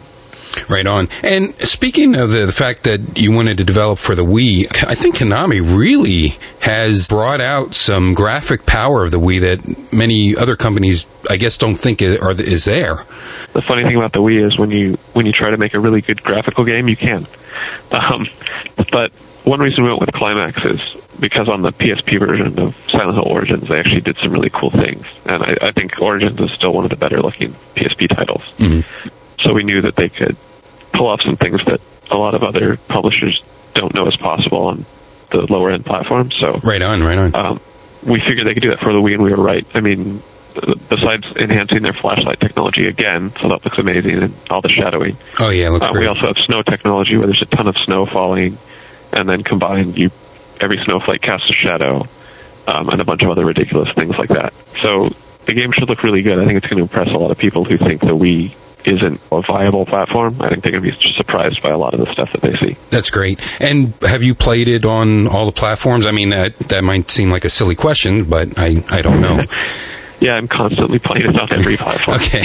I don't really know. I only know like animators and things like this, like how they're involved as producers and directors and things like this. I'm not too hip on exactly how knee deep a developer for a game might be. Although I do a show called We Talk Games, so I don't know how that figures in. But so you're playing on everything. Do you? Well, I guess that you don't want to shoot yourself in the foot by saying anything wrong, but do you like how the Wii plays with the Wiimote, and you think that really adds to the interaction, or is it just as good on a thumbstick? I really like the Wii control scheme. I think it's very immersive. Cool. And so players who have that option to play it on the Wii, I think are going to, it does things that Silent Hill hasn't done before. And it also I'm proud of it because it uses all the Wii features. It uses the speaker for the phone calls and the Silent Hill static. I'm a sucker for the speaker and the Wiimote. That's probably my favorite thing of that gimmick is that speaker in there. Right. So, I know a lot of people feel like, is there anything cool they can do on the Wii or what can be done? And I always think, I can't wait till they play Silent Hill because, it uses all these cool features that we were promised could do cool things a long time ago. Great. But for people who, they don't have a Wii or they really like their PSP or whatnot, we've spent a lot of time making sure the controls still feel intuitive. Mm-hmm. We didn't just slap the old Silent Hill control scheme onto the game because with a lot of the new gameplay features, it wouldn't make sense. So it's an all-new control scheme on every platform, but we really wanted to make it feel just as immersive. You won't necessarily feel like you're shoving a monster off of you if you don't have the Wii, because that's a really tactile thing on the Wii. Sure. But you'll still feel like you can do everything just as easily and provide the same experience. That was really our goal, is whichever platform you have, you get the same intense Silent Hill experience. Fantastic. Now, what was one of the first titles that you worked on for Konami? The first title I worked on at Konami was Contra 4. Oh, great. Well, that leads right into what I'm going to talk about then. So this was a great game for the Nintendo DS. Now, Kyle and I talked about the new Contra Rebirth, and we're both in love with that, except that it was a little short. Yeah. But the Contra 4 for the Nintendo DS, I had to go back and play through that. Some of the coolest and most diverse designs in the series, I think. And I'm a big Contra fan. I got to tell you, I got to be honest with you, which I didn't tell you before, but Konami is my favorite game company of all game companies. There you go. And my number one favorite game and series of all time is the Castlevania series. Probably because I'm a huge TurboGrafx mark, a big PC Engine fan. I loved everything NEC came out with, even their the PCFX, which I got to play one game on that I could understand, but. I pretty much loved everything that they came out with, and still to this day, that Dracula X was just one of my favorite games ever. But Contra definitely very close behind, and Contra 4, I, of course, was biting my nails, very worried about this polygon mess coming to the Nintendo DS, which the Nintendo DS is horrible at polygons, and thankfully I got a nice pixel-looking, great use, and like I said, some of the best level designs that I've seen.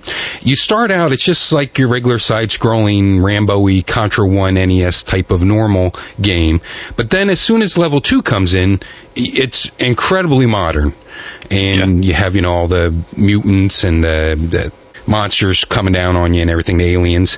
But it also pays homage, it seems to me, I don't know if this was the intent, to like the hardcore from the Genesis and the Alien Wars from the Super Nintendo. Because all of a sudden then you're thrust into this whole new game where instead of like the Super Nintendo had the top-down segment with that crazy Mode 7 going on, this one has more of a first-person thing happening, first-person-ish shooting going on. How did those level designs come about? Well, Contra 4, we were really fortunate. I was working with another producer named Simon Lai here on that, and we both kind of pitched a new Contra idea, and they put us together, and we came up with Contra 4, and then we went to Way Forward, the developer, and they didn't know what we were going to them for. Okay. And we told them, well, here's what we want you to do. We want you to make a 2D Contra game, hand-drawn, and make like the best Contra game ever. And then they had all the same questions that I think fans had when they said, oh, well, do you want a bunch of 3D stuff? And we're like, well, no, just not a lot has to focus on 2D. And they said, well, do you want us to sort of focus on this? And we're like, no, it has to be like the old games. So they were getting more and more excited. And in the end, it was just a bunch of Contra fans making the perfect Contra game.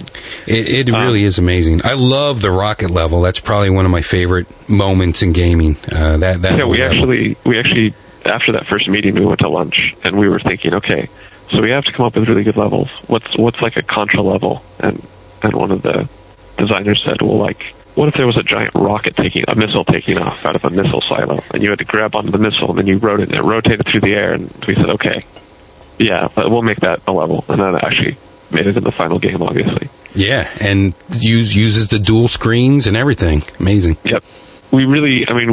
Our focus was to sort of show, like, what was best about all the old games. So, we have the jungle, and we have the 3D first-person type stages are kind of like the tunnel stages from the first game. Mm-hmm. And then we have sort of a bigger missile ride, and you kind of rode missiles in Contra 3.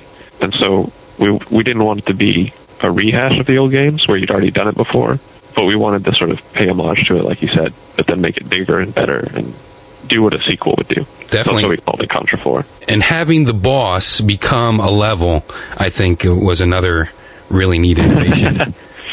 And that was another one of those ideas from early on, was like, what if we could pull this off? And then that's what we ended up with. Amazing. But I do have to ask you, and spoiler alert, not really, but what's with this SCTV is on the air? Somebody a big fan of Second City Television or something? At the end, you probably have to ask Way Forward about that one. Oh, okay, very good. Because it something about blows up real good happens in there.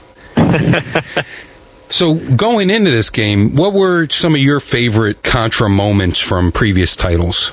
Like, I think when I can think of like hardcore, I think you're on a train and you sort of see other bits of the train, and this is just off the cuff, but do you have any big standout Contra moments that you recall?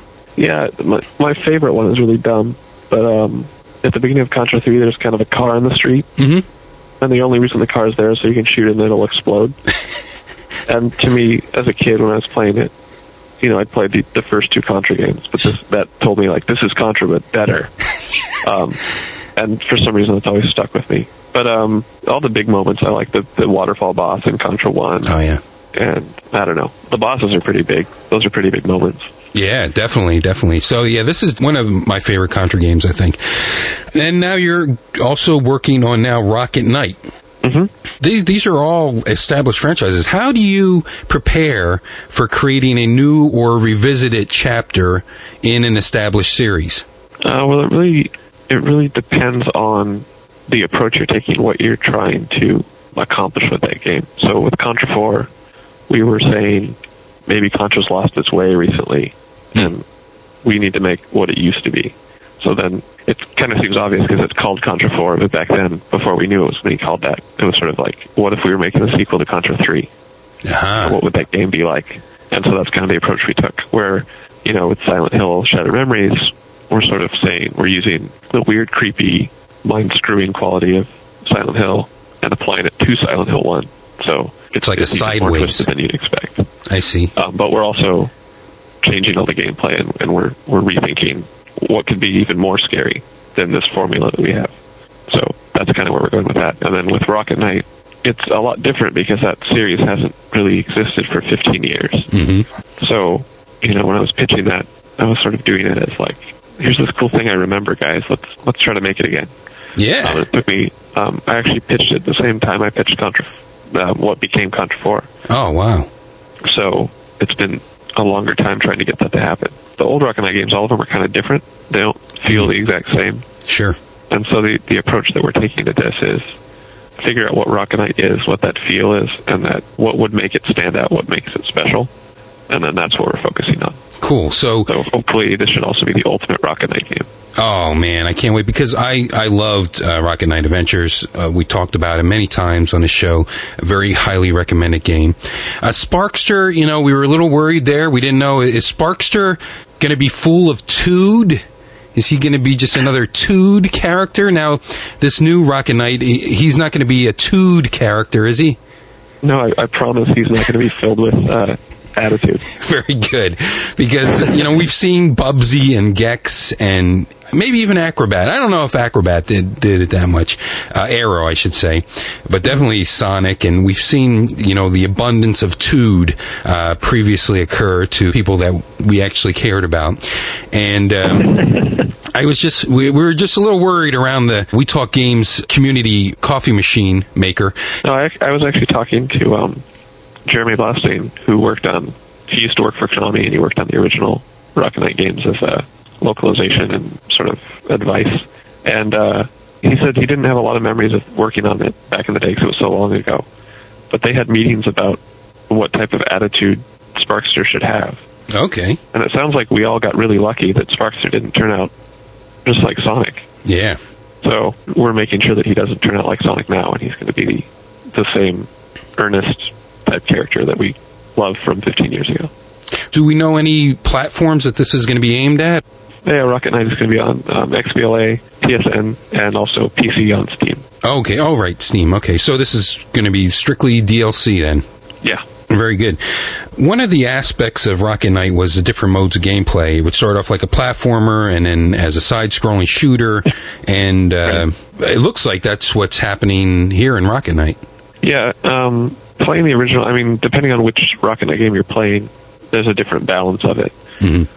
But we really looked at the original where there's the platforming, which is pretty key, and then there's the shooter stages, like you mentioned, which are kind of like Gradius, and those are really key. And then there were a lot of other mini, gimmicky levels, and we really wanted to focus on the platforming and the rocketing to sort of establish, again, like I said, what is Rocket Knight, and then there's sort of a mission statement of this is what Rocket Knight feels like, this is what it is. So that's really where our focus is on the platforming and the Rocket Pack levels. And I really remember that Rocket Pack in the first one, you really had some type of something about the physics of it that the way it was animated, the way that it controlled, really felt like you had a rocket pack on.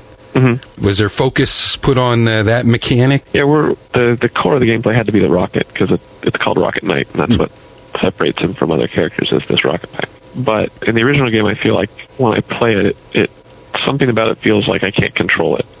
Yeah. And there's a good aspect of that, and there's a bad aspect of that when you're getting into complicated levels, and you want to use this cool thing that Sparkster has, but you can't, because if you do, you'll fly into spikes you can't see and die. And so we really wanted this new one to give you that feeling of freedom and excitement by using the rocket pack without the, whoops, you can't really use it here because you'll die. I see. So we really want the player to feel like they have a ton of moves at their disposal, and they are kind of free to solve the situations as they want.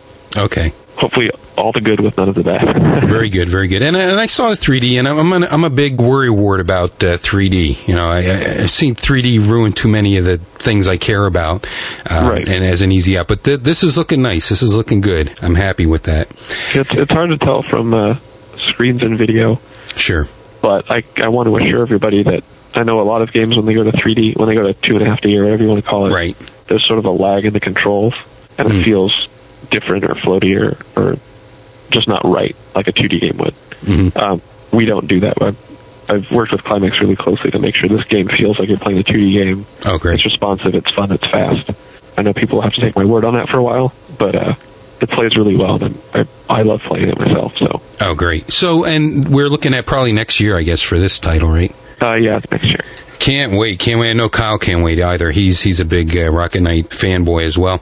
Are there any other classic IPs within the Konami library that you'd like to breathe new life into or get your hands on?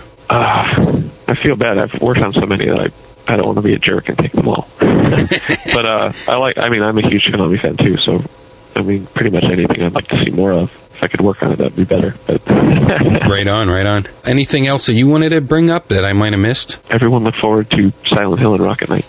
They'll be great, I promise. We are looking forward to it. Tom Hewlett, thank you so much for joining us on We Talk Games. No problem. Thank you, guys. Bye now. Tom Hewlett, video game producer for Konami. Tom Hewlett. Hey, we're going to have Ouch on now. Ouch is going to make his first appearance on We Talk Games. Open it up, Keith. I'm feeling good. Youngstown, Ohio. Hey, high in the middle, round on the sides, Ohio. Ouch! Ouch! Thank you, Wiggly. Wow. Hey, it's great to have you on this version of the We Talk Games audio program. I've been a listener for a long time. It's great to finally talk to you, man. Oh, cool. Great. I've never talked to you before, except for I think I've done a few emails, but, that was a long time ago. So. Right, and that was under... We're in the future now. Now we are in the future, and it's so great to be here with the flying cars and the volcanoes.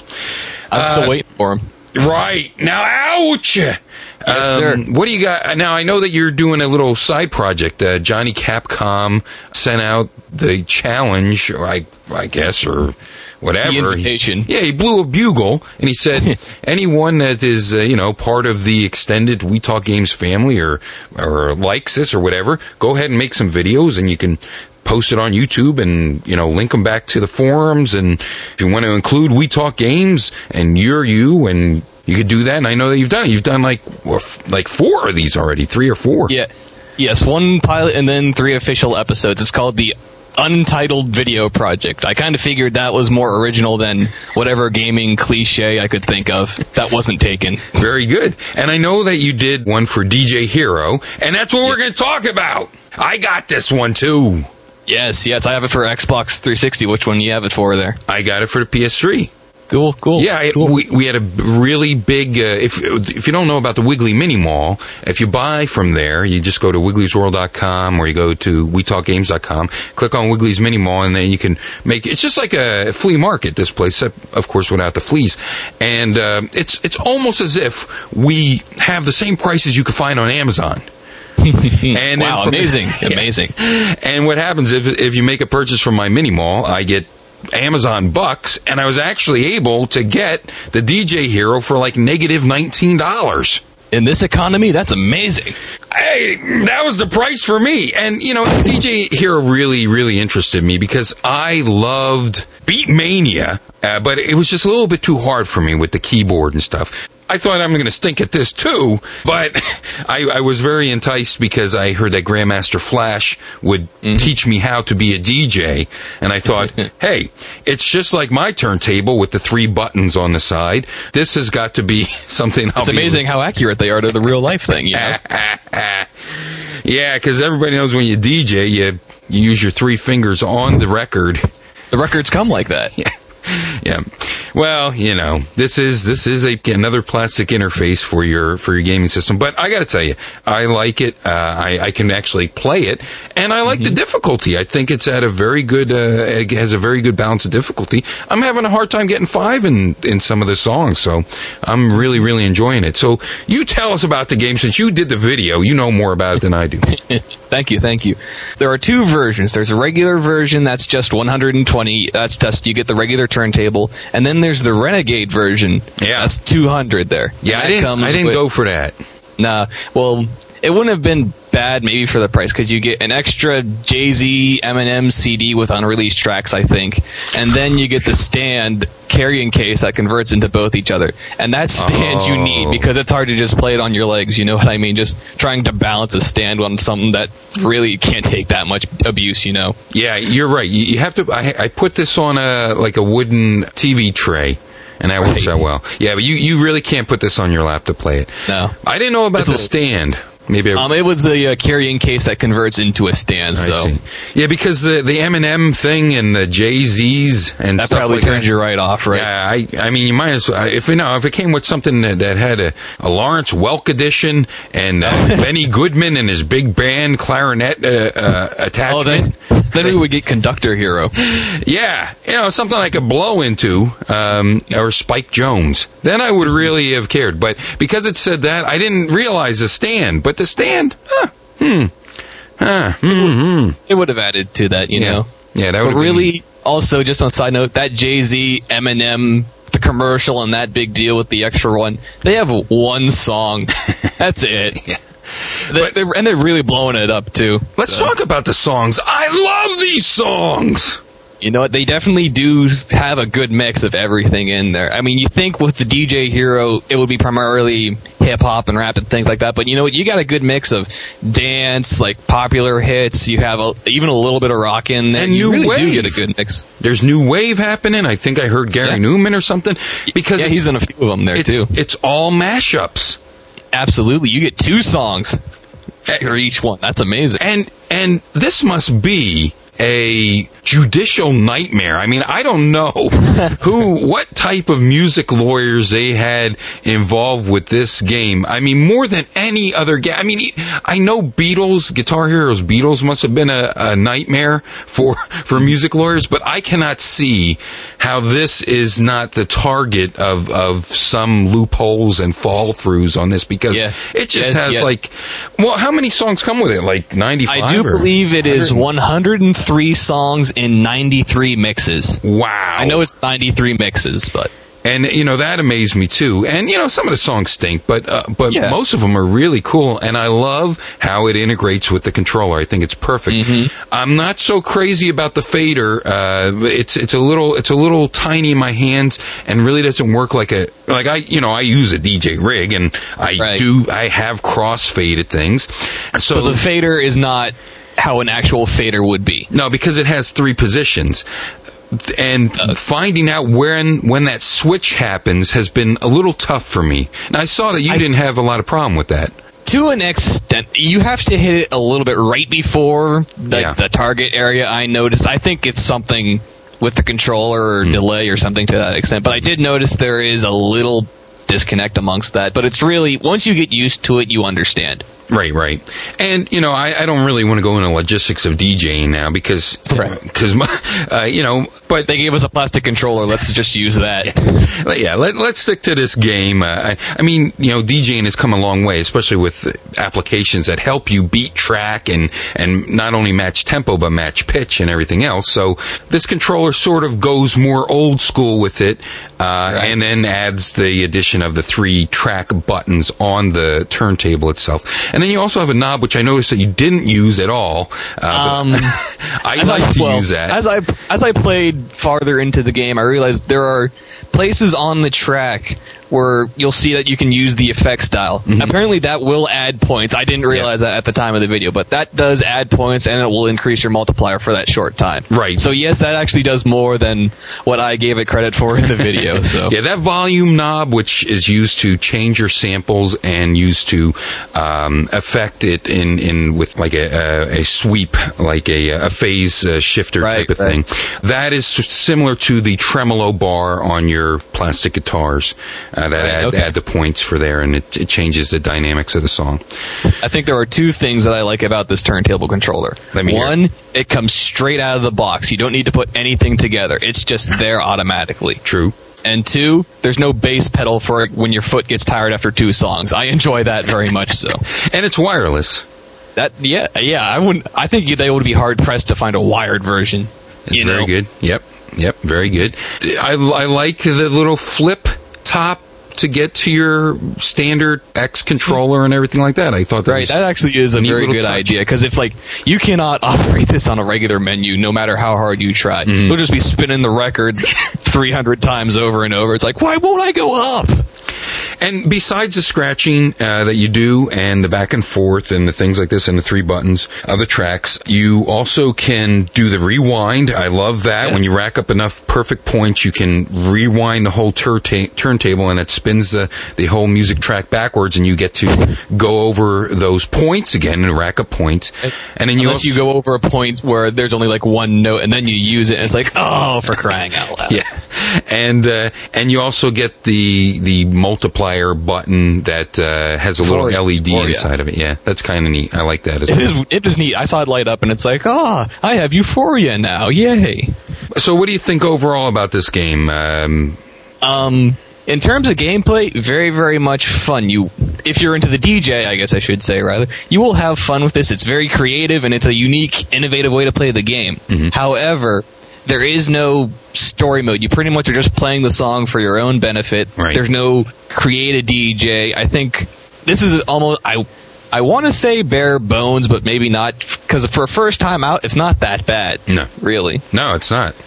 I would say passable. Maybe not great, maybe not good. It's passable, I would say. Maybe a little bit higher than that. I really like it. I really enjoy it. Absolutely. And if you love music and you like anything different done with your music, I think that you might enjoy it. Now, if you really, really hate dance music, then it's not going to be for you. But if you want to blow the O-ring out of your Serwin Vegas from the 1980s, that's what I've done.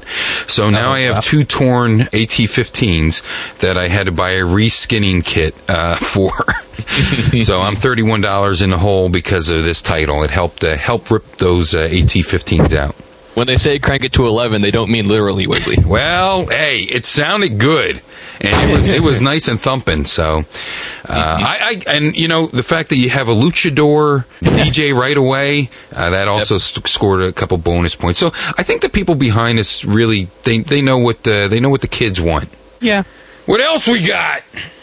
Well, literally, I just beat the game Brutal Legend last night. Oh, you beat it? Okay, great. Actually, because it had been a few weeks since I had played it, because I was at the final level before the final boss. Yeah. And there are a few different layers to Brutal Legend. If you've played the demo over Xbox Live or PS3, sure, you'll get pretty much an all hack and slash and then driving parts of the game. Now, those are the fun parts. But then they kind of make this weird mishmash of a real-time real-time strategy. I was about to say quick-time strategy, but that's something different. Okay. It's like a mixture of real-time strategy and the hack and slash, where you create your own troops that are all based on, you have the headbangers with you, you have Jersey Girls, and all the characters you meet throughout the game, they eventually become your troops for your stage battles, as the real-time strategy is called. Okay. It's a weird mishmash because it's a little bit difficult to control your troops when you're halfway across the world from them. So I see. The hack and slash part's completely fun. I mean, for those you don't know, you are Eddie Riggs, the roadie who gets warped into this world of metal, and you have an axe, an actual axe, and then your guitar, which affects your enemies through lightning. You can blow them up. You can make them float on a stream of sparklers. It's a very the attitude is amazing in this game. Like, when you think metal, you would think Brutal Legend. Right. If anyone's worried, I know Jack Black is the lead character. Now, if you're worried about him being like too wacky, he does very well with the script and what he's given, because it's the writing that's the funny part, not Jack Black. Well, that's a bit mean to say, but the writing's good even with Jack Black. Okay. Oh, I love Jack Black. He makes everything I better. can be like that. I don't think before I speak. That's all. I even watched Orange County. I made it through that. And you know what? I just saw him in Mars Attacks again. I forgot that he plays the Jughead. So I like Jack Black. Speaking of other celebrities, this game is chock full of celebrities being common voices in the game. Oh. I know for a fact that there's Lars from Motorhead. Oh, great. Ozzy Osbourne's in the game as the guy you buy your upgrades from. I see. And he has amazing dialogue. You can hear it perfectly.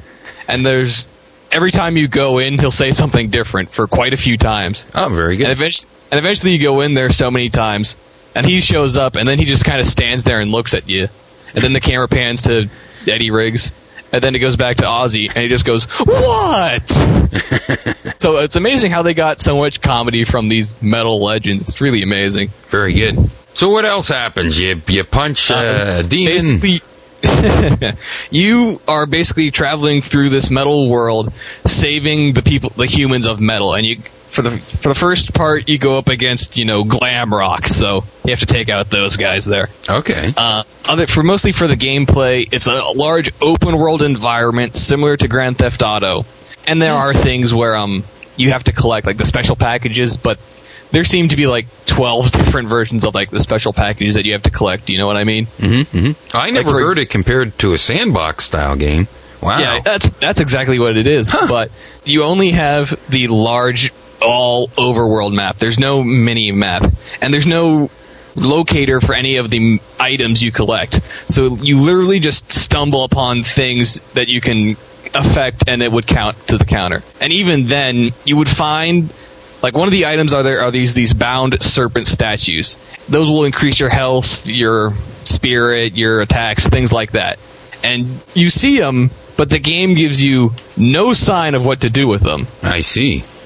And it's pretty much just a trial and error. Trust me, when I finished the game, I only had maybe 20 of those found out of 120. So okay, gotcha. I was fairly weak at the end of the game, really. Uh-huh. Now, do you think that you're going to go back and play this? Because I know people were worried about replay value when this title came out. There's always that possibility of just going through, trying to find more unlockable songs, trying to find more solos for your guitar that acts as attacks or summons or things like that. Always trying to find the bound serpents.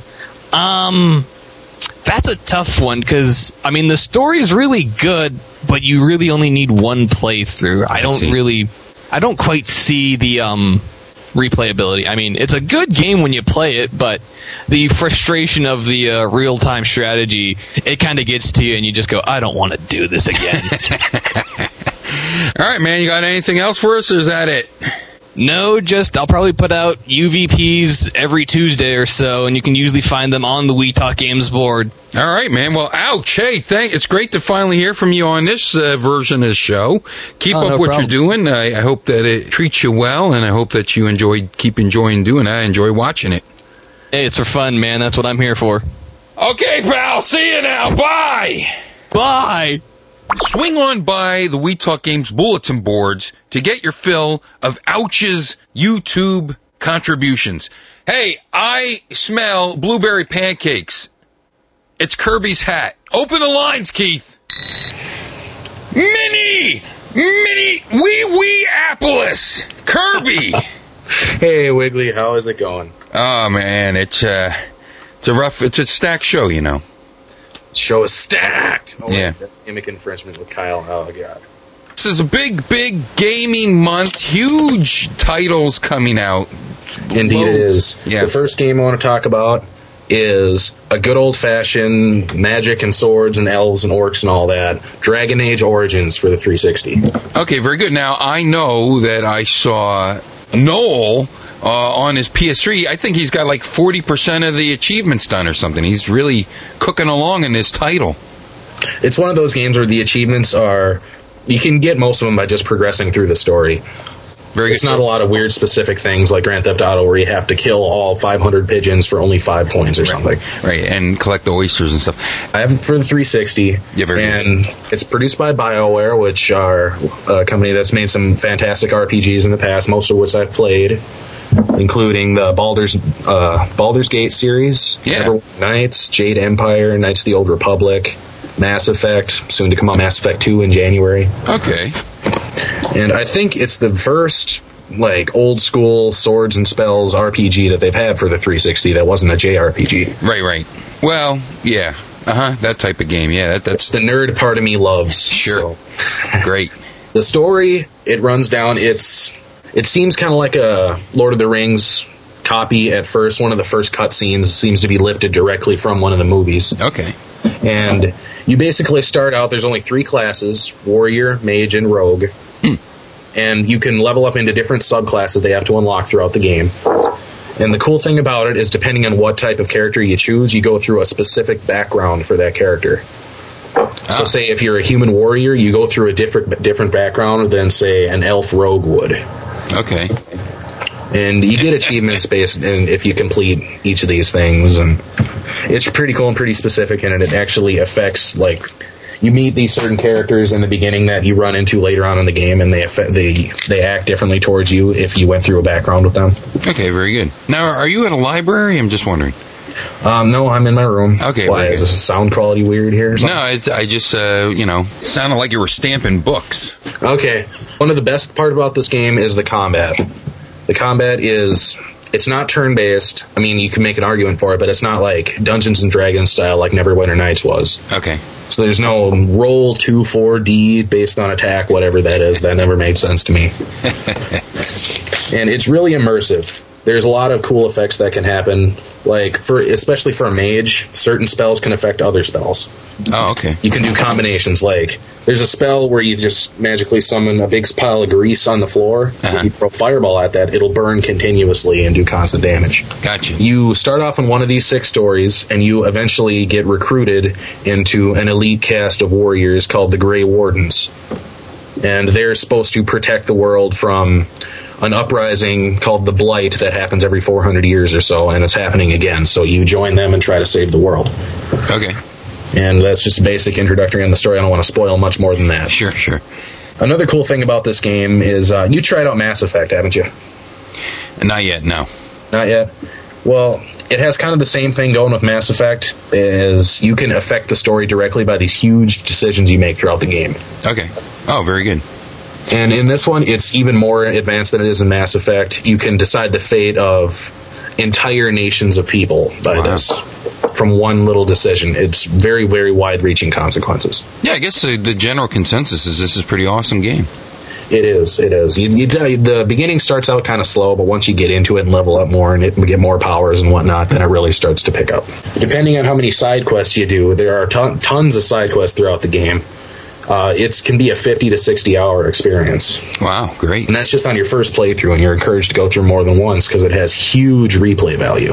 I see. Well, see, that's the problem. See, I can only play games I can finish in 5 minutes or else forget it. I understand with all the time constraints and everything. I think I have, seriously, I think I've completed 1% of Infamous. And I enjoyed playing that, you know what I mean? It's silly when I look at that. That is these one of those things. games where it makes me wish I had a PS3 just to play that. Right on. Yeah, some people enjoy it. Yeah, it's a mixed bag, but all in all. Just have to substitute for dropping elbows off of buildings and code. No. Any more with that? Well, if you're a big RPG nerd like me and you're looking for something to really sink your teeth into, a game that can really immerse you in the experience, check it out. Right on. Also, if you buy a new copy, you get special downloadable content for free that can also work if you pre-order Mass Effect 2. Ah, I see. It's one code for 2 different games, so that's pretty cool. Gotcha. Hey, what else we got? The second game that I've been playing a lot recently is a game called Borderlands. Yeah, now I saw the commercials for this. There ain't no rest for the wicked. Yeah. Really cool song. Yeah, maybe for the first 5 times you hear the song. Now, who makes this? Gearbox Studios. Okay, very They're good. most famous for all 97 of the Half-Life games. Yeah. There's about 400 of those. The best way to describe it It's a first-person Diablo shooter. Oh, okay. They went for the cell shading on this, I think, didn't they? Pseudo cell shading, I guess. Yeah, pseudo shell shading. Shell shading. However the hell you say that. Yeah. Tongue twister. It's not quite cell shaded, but it does have a lot. It is at first glance, but the textures are a little bit more dull than full on cell shaded. Like the 13, I think it was the first cell shaded game I've experienced. Oh, okay. That was the first one you did. Of course, the first one for me was the Jet Set Radio. Okay. So what happens in Borderlands? Because, you know, a lot of people are talking about this nice long game and everything else with this. The easiest way to describe it beyond how I already described it, it's a single-player MMO that you can play multiplayer on. Okay. The game is designed to go through with at least one other person, but you can also play it by yourself. A lot of the quests are, the MMO fetch and carry quests. Go kill 10 amount of this random animal, or go bring me this amount of what ingredient, whatever. It looks like it's a Mad Max or something. Is that the type of environment we're talking about here? Yeah, it takes place on another planet called Pandora, which is basically a giant junkyard planet filled with idiot rednecks. Okay. And bandits. That's good. And the whole point is you're one of 4 unique mercenaries that have come to this planet in order to search for ancient treasure vault built by aliens that's supposed to have treasures beyond your imagination. Okay. And there's no character creation. There's 4 specific characters you play as. There's Roland. He's your average, space marine. And each character has a special power. Also, his special power, he puts up a shield that also has a gun turret on it. There is Lilith. She's a siren. She's one of 6 people in the galaxy that have this sort of special power to go into another another dimension. Okay. Her special power is she turns that on and she moves really fast and she's invisible. So it's basically a escape from a situation that you can't get yourself out of. There is Brick. He is a giant muscle monster type character. He's covered in scars and everything. Okay. His special power is he goes berserk and just starts punching everything. And then there is Mordecai, the hunter, and he is like the sniper character. And his special power is he releases a bird, his pet bird Bloodwing, that goes out and attacks, the closest or the most convenient enemy. Okay. Now, do you choose these characters before you start, or can you switch between them? Oh, I see. Yeah, and you can also switch, the colors of their clothes and hair and everything. Okay. But you can't change characters mid-game or anything like that? No, you're stuck with that character. You can... you do level up certain skill trees like you do in most other RPGs, so it has RPG elements too. Okay.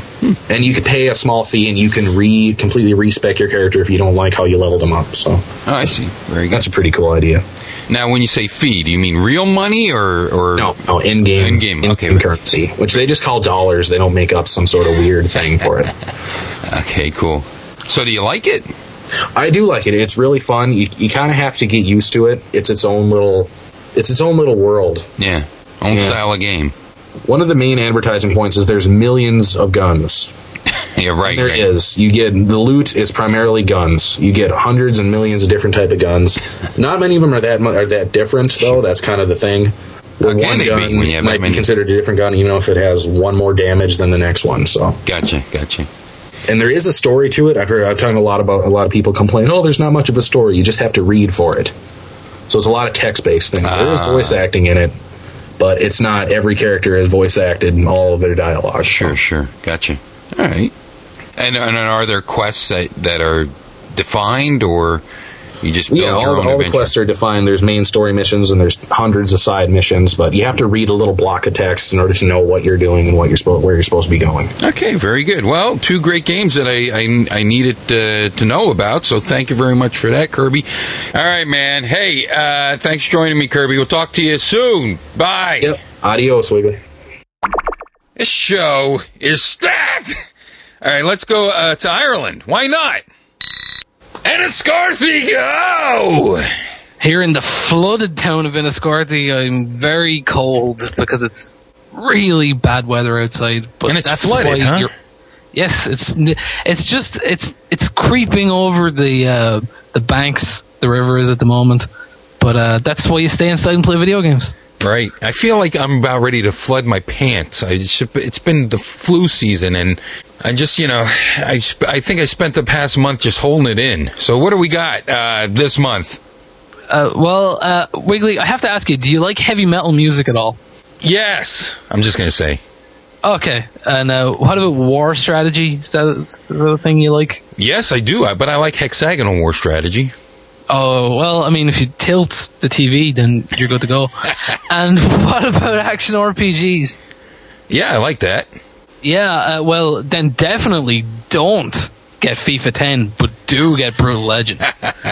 All right, now Brutal. Now we had Ouch was on for the first time on the show. He mentioned a little bit about what he thought about Brutal, and he mentioned that too.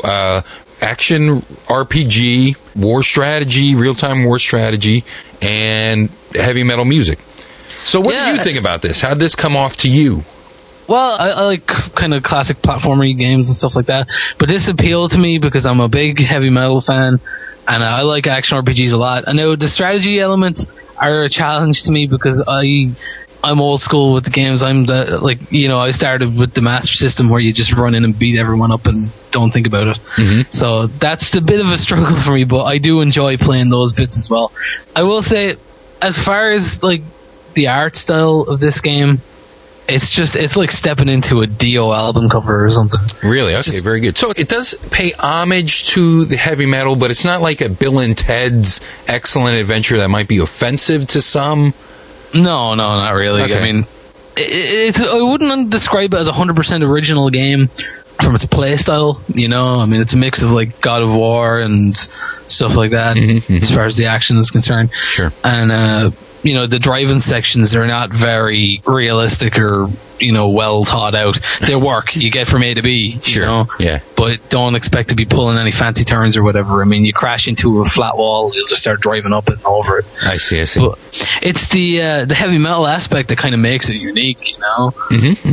The soundtrack is, again, 100% metal. It's like black metal, thrash metal, classic metal, everything in between. Although if you don't really like heavy metal, you probably won't be able to tell the difference between one and the other. But it's got a lot of cameos from people who are quite famous. My favorite is Rob Halford, who plays two characters, if I'm not mistaken. I think he plays a homophobic hair metal character at the beginning of the game. It sounds like him anyway. Which, of course, if anyone knows anything about Rob Halford, is loaded with irony. Sure. And he also plays himself, kind of. Now, Rob Halford, that's Judas Priest. That's the priest himself, then? That's Judas Priest. All right, yeah. Very good. And Ozzy's in there as well. Yep. Lemmy, I can't think who else is in there. There's a bunch of other people, famous actors and whatever, lending their voice talents to the game. But as I said, that whole aspect of it makes it kind of something you've never really experienced, because it takes like the bombastic elements of heavy metal culture, like the whole imagery and over-the-top sound, and makes it reality for the characters that you're playing with. Right. So nothing about it is like goofy or strange to them. And, right. It's fun. It is a lot of fun. You probably haven't played a game quite like it before, as far as like the story it throws up. And I mean, I think you can enjoy the story without knowing the history of heavy metal. Mm-hmm. But it definitely reflects some, like the origins and all of the genre. Now, does anyone live in a trailer in this world? You transport your army on a tour bus. I know that. Oh, a tour bus. Yeah, it's not a trailer. Okay. Yeah. So it's not 100% accurate, but it's pretty close, I guess.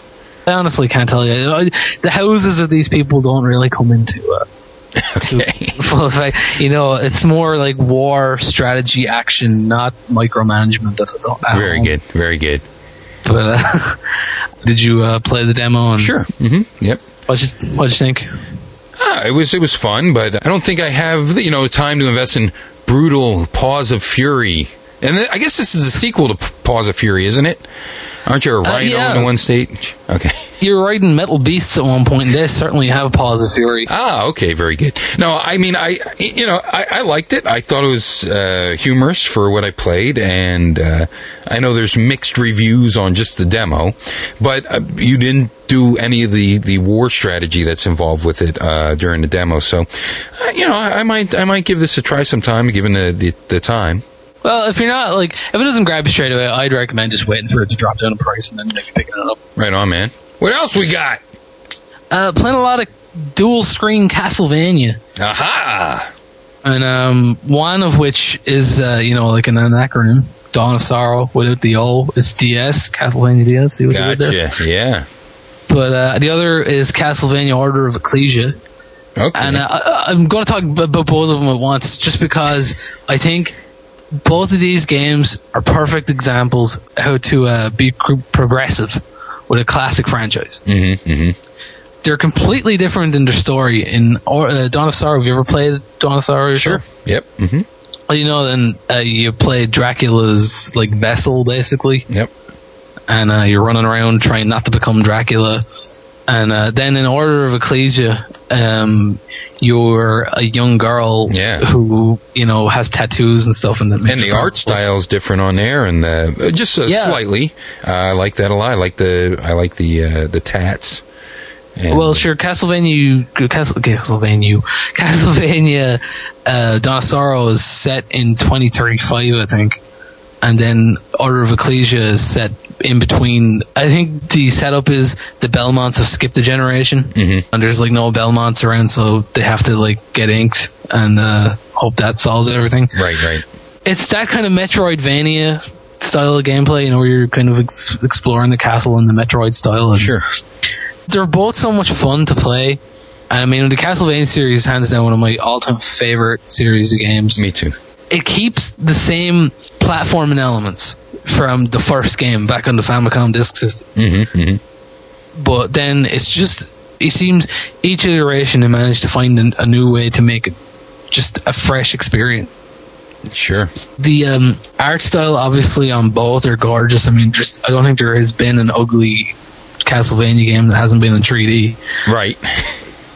Yeah, as long as you put that caveat in there, you're right. I mean, a couple on the NES were a little too colorful for my taste, but I think every other version of this I've loved, and I've even gone on record saying that I like Castlevania 4 for the Super Nintendo, even though most people don't care for that so much. I love that one. I think that probably has the best music. Probably my favorite music. And nothing can really top the Turbo, the Turbo Duo version. But I like the limp-wristed, Castlevania dude. I don't mind about that when the chain can be whipped around in all directions and stuff like that. I kind of like that gameplay. That was great because you could hang from stuff and swing around. Yeah, that was neat. I like that. Again, these games go back to this classic just swipe. No, they don't have the loose whip. Right, sure. Yeah, and I don't think any other game did, really. They're I'd like to see it come back. Yeah, I think it's okay. These are both incredibly tough games as well. These are the same type of mindset of the older games where it was like, you're going to pay so much for this game and you're going to play it for weeks and weeks and weeks before people somehow had the money to buy a new game every week. Well, that's the way I see it anyway, because I was a kid back then. But both fun, both Dracula Hunters. Just if you like Castlevania, then I'd recommend them. They're good stuff. Yeah. I also picked up the Sega Mega Drive collection, the Ultimate one for the Xbox. Okay. And they call it the Ultimate Sega Mega Drive Collection. I think a better name would be Sega Mega Drive, the highs and lows. Okay. Because, there is some classics on there, like Comic Zone, Streets of Rage 2, Sonic 2, anything from the Sonic series, apart from my number one low, Flicky's Island. Yeah. I hate that game. Oh, you don't like Flicky? Look, Flicky and me don't really have... There's no heat between us. I just can't stand the... Poor Flicky. I like isometric games, but I just can't stand it. It doesn't work. It's not fast enough. It is plotting, yeah. And I don't know where I'm supposed to go. Okay. eSWAT was on there as well, which might be my favorite crap game ever. Yeah. It's terrible, but I play it. eSWAT, yeah, I like this game. You sort of like walk around like RoboCop and get your armor knocked off and stuff like that. Yeah, it's kind of awful, and the AI in this game is unbelievably predictable. And the last game that I played a lot and it just was kind of poop, that would be Super Thunderblade. Oh, okay. I love that whole Sega style, Space Harrier moving into the screen style. Yeah. But Super Thunderblade would actually... little choppy. Yeah, and it's impossible to tell where anything is. Yeah. You know, it tells you to go up or down, but then the bullets that are fired at you seem to be kind of like defying the laws of physics. Yeah. You know, height and pitch and yaw and all that don't seem to affect their ability to hit you. Yeah, usually you can make like that circle pattern around the screen, but Super Thunderblade, you really had to figure out when you were supposed to do like the X pattern and then when you were supposed to do the circle pattern. I remember playing that when it first came out, as well as E-SWAT. Mm-hmm. And also this game where it was first-person perspective and you had a hole in your chest and you were like an orange dude. It was sort of like Operation Wolf, except that it was Madden, wasn't it? It was Madden. Either that or sex holes. Yeah, if you try to look up Sega Genesis launch titles with a hole in your chest, you get some odd results. So I don't remember what it was called, but I remember playing that a lot. Dynamite Duke. I remember now. He looked like Little Mac, except he was big, from the Punch-Out series, and then he had a just giant hole in his chest so you could see things in front of him. But he also did like kicks, and the box art for that. Talk about bad box art. It was just this guy who was very upset with everything, with life, and he had and he was in a completely black beret and like sweater vest. I'm not sure what he was wearing, and he had like makeup under. Yeah, he had an Uzi and makeup under his eyes, and he looked like he smelled a fart. Yes, that was it. Dynamite Duke. I was also thinking about what was the other first-person shooter for the Mega Drive? But that was like Doom. That came out, Zero Tolerance, but that came out way later. But yeah, Dynamite Duke. Well, that's off my chest now. My final game that I have to talk, it was a surprise. And I have to say, this multi-platform thing is getting out of hand, okay? Uh-huh. Because I walked into my local video game emporium, and they're sitting on the shelves. Well, I'm not sitting on the shelves, outside the shop, in a guy's pocket, was a copy of Marvel Ultimate Alliance 2 for the Sega Mega Drive. What? Yeah. This is terrible. You know the way they were saying, Civil War, you're going to get Civil War. Yes. Uh-huh. Nothing. Only 4 playable characters. Captain America, Iron Man, Vision, and Hawkeye. I think the Wasp is in there. And it's just, the guy sold to me, wasn't even a box. There was no box. And it was a cartridge with a white sticker on it that said Marvel Ultimate Alliance 2. And it was Captain America and the Avengers, I take it. Yes, it was. Very good. Excellent. That's what this recession buying. You know, you go out there, you try to get a cheap deal. Sure. We're gonna do a little bit of multiplayer X-Band on your Genesis with the What was it? There was 56K. The guy told me. Yeah, the guy told me that there was multiplayer. I think he meant 2-player. And he gave me an unlock code because apparently in certain places you could get Thor. You know, He told me I could not only get Thor, but I could get Quicksilver as well. And it was the Mortal Kombat Blood code with Quicksilver code scratched over Mortal Kombat code, and it turned the spit into blood. If there's anybody in the southeast of Ireland that sees a guy selling Marvel Ultimate Alliance 2 for the Mega Drive, just shoot him or something. Very good. Hey, stay on the line, John, and we'll bring you in for the council, which I think is next. I'm not sure. It all depends on what Keith hooks me up with here. So, all right, hold on. Bye. Thanks. See you later. Bye. John E. Capcom. I'm feeling good. I'm still feeling good. Feeling alive. Comfortable. What's next, Keith? Oh, John Gibson's on the line? Okay, great. Yeah, you know what? Johnny Capcom always puts me in an 8-bit mood. I feel pixely right now. Let's go to What do you got there, Stink? A birthday noisemaker? What's it sound like? That's great. That's what I got to put up with. Open the line, Keith. Los Angeles! John Gibson, you are 8-bit. Welcome to We Talk Games. Hello? Hello. Can you hear me? I can hear you just fine. You were screaming. Oh, yeah. It's hard not to hear that. Right. Now I am 8-bit. That's you. And just to draw our listeners in that aren't hip to all the going-ons of the internet and things like this, it's really amazing. It's lovely to see when a good idea becomes lucrative, because that's pretty rare. Let's face it, doing your own thing and then it actually pays off. But briefly, in 2004, I guess it was, you decided to get some artist pals together to put on an exhibit of video game related artwork, and now after a few showings it actually has become a viable brand, and you're even tied into the video game industry. Yeah, you said it better than I could. Very good, very good. It started as a little tiny germ of an idea to get a bunch of artist friends together, and interpret all those awesome 80s video game icons into some sort of recontextualized craziness that we call I Am 8-Bit. It's kind of the Toontown version of video games in a way, just like a bunch of characters coexisting in that awesome, cool era.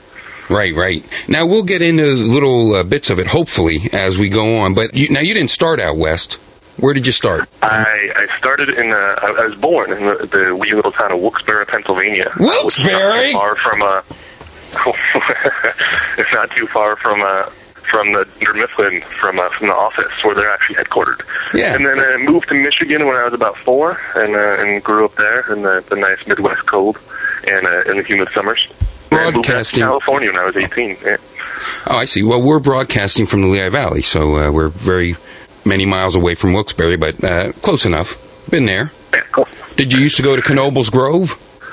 No. The only thing I really remember about Pennsylvania is Turkey Hills. Okay. I used to love I love to go to Turkey Hill and get the scratchers from the lady at the checkout counter. My grandpa would always take me. That's the most exciting story I have about Wilkes-Barre, beyond the fact that it's super, super ghetto now, and it's very easy to get raped or murdered walking down the street. Hey, but that is a real life adventure. You're renegade right on the streets there. Yeah, it's your real life Grand Potato. Where did you play video games as a youth? There's a little place called My Basement that had a bunch of stuff from my older brothers, like an NES, Sega Master System. We had a Galaga machine, an actual coin-op that my dad got for like $50 or so at I don't even know where he got it. It just showed up one day. It was cool. And then a rat curled up in it and died and killed the board somehow. And none of us knew anything about power supplies or boards or any of that ridiculous tech jargon, so we just kind of let the machine sit there for years and do nothing. And then there's this little cool arcade called the Beehive in Michigan that we used to ride our bikes to. And great. That sadly has closed down. Sure. Well, hopefully they made a couple bucks off selling their black lights and strobe lights. So, now what took you out west? We keep going west and west. Why? I stopped right before I hit the ocean. It was video game journalism, man. It was when I was in high school, I got fed up with the school newspaper and I started submitting stories under the guise of being an actual real-life adult, despite the fact that I was like 15, 16, and started writing video game reviews for the local news weeklies in Detroit, and then switched off to LA Weekly and started freelancing for like the men's mags, and my mom was pretending to be my secretary or personal assistant when she answered the phone. That's great. There was this big ruse going on, and then I got a job offer to come out to LA. Oh, and what company was that? With a now defunct and very quickly defunct company upon moving out here called the Gamers Republic. It was a video game magazine from the founder of Game Fan. And I moved out, and then 2 months later, the magazine went out of business. And then a couple months later, we started Play Magazine. And then I stuck it out for about a year, then went freelance and started doing stuff for like Wired and Vanity Fair and FHM and Maxim and all sorts of other crazy outlets. Oh, cool. Writing about video games and culture and all that awesome fun stuff. And you can live in California doing that. That's something. Yeah, it's you gotta pick your grocery store that you shop at, though, because you can't afford the expensive fruit at Whole Foods. You gotta go to like Ralph's or one of the cheaper places. Sure. You still gotta be cost conscious, but dude, you can live anywhere, writing and covering video games if you're savvy, I guess. It's you just can't go to the clubs on the weekend and buy Dom Perignon. Like, you gotta be careful. You gotta avoid the excess. Right on. Yeah, I guess you just buy a big slat of the pecan rolls at the good old BJ's wholesaler. You live off that for a week. It's all about Costco and big, huge boxes of wine. That's all you need. Right on. You know, and Xbox Live. Yeah. Oh, and Xbox Live subscription is important too. So what happened with this now? The exhibit. When did this all come together? How did this come about? Let's hear about this. This is interesting. This is great. It was about 5 years ago now. I guess more like 5.5 years ago. The whole genesis of it, where I walked into a gallery and said, "Hey, I like art. I like video games. Let's do a show." And unbeknownst to them, like I really was totally unfamiliar with the art world, and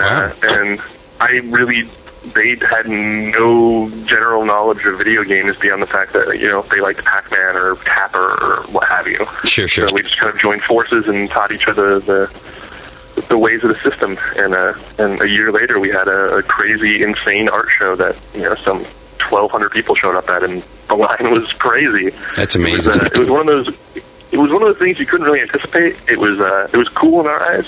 It was a bunch of people interpreting 80s video game icons and worlds, and this awesome, cool hybrid collage of things. And when you see a line of people nearly camped out waiting to get in, it's a pretty awesome sight. Where did you pull the artists from? Were these just people you bumped into that you knew, or? It was kind of the genesis at the same time of places like MySpace. So I had a lot of friends in animation because I was writing scripts for like Nickelodeon and Disney Channel and Cartoon Network and stuff. And so I knew a lot of just artists, background guys, character designers, like the whole slew of dudes. And the gallery had, the resident, young guns that they were trying to promote. They were fairly new as a gallery to 1988 on Melrose in Hollywood. So everyone was like very young and hungry, but we also kind of combed the internet, the MySpaces of the world, and kind of clicked through links, and ended up finding some very, very cool guys that now are pretty awesome and famous, but then were just dudes posting little JPEGs online and hoping people would take notice. Right. If you go to WeTalkGames.com, that art is done by one of the artists of Flapjack, the Thaddeus Caldrone. Yeah, Flapjack is one of those awesome hybrid shows, too, that combines all the great mediums like stop motion and 2D animation. Tons of cool artists working on that. And it's of Stinky and of TT, who are it's kind of a little awkward sitting between them this episode because of what happened last month, but we don't want to talk about that. Another thing that's very interesting about this is that you initially had the idea to have the artists just render what they thought they were seeing on screen back in the day of these simple blocky pixely art deals, what they really thought they were seeing, how it made them feel. But a lot of the artists, it really didn't click with them, and this might have led to success. But I like where it is, and everyone can see this online somehow, I'm sure. Yeah, if you type an iMape into Google, a million things pop up. It's crazy. But initially, the whole show was about your interpretation of these really archaic, really super limited things on screen. And it wasn't really a redesign contest either. It wasn't about, just taking Mario and showing as Mario in your style. It was more about showing us Mario in your world of how you envisioned Mario existing, like, in that time. And, like, putting him in a scenario, like, putting him in things that are out of context, things that are kind of wild and crazy, perversions even, whether they be sexual or not. Taking these really limited personalities, these icons that are permeated but don't really have much functionality beyond the fact that, like, Mario wears a red hat and he wears blue overalls and he says 5 different phrases and only has said 5 different phrases for his entire existence. So, like, he's got a mustache. He's got a brother named Luigi. Like, it's all these, like, really general bullet points of things.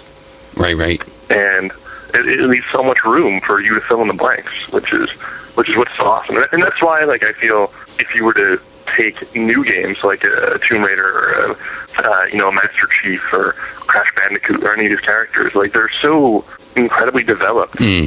You're not going to really be able to present them in any sort of wildly interpretive light, like it's not as interesting. Sure. To see that stuff as art, because it's just so embellished already. It takes a lot more effort to present that in some sort of new capacity that you haven't seen yet.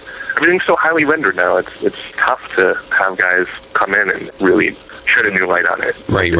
Yeah, like Mario continues to reinvent himself because they've kept him limited. Like they've never really expanded beyond the horizons of those simple little traits. And that's why he can fly around on a water gun, because you didn't know that he did that.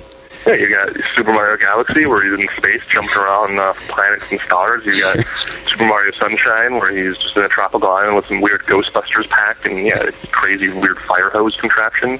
And Luigi's Mansion, like they're kind of like Abbott and Costello in a way.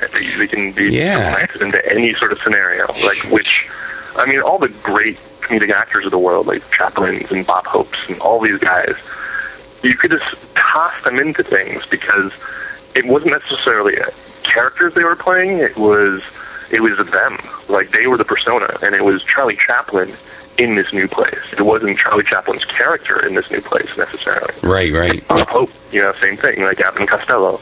It was Abbott and Costello.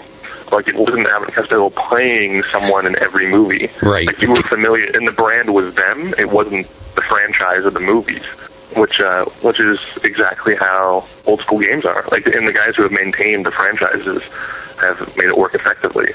Yeah. And there's been a lot of things that crash and burn too, because they've overcomplicated things. Like, it's got too messy. Right on.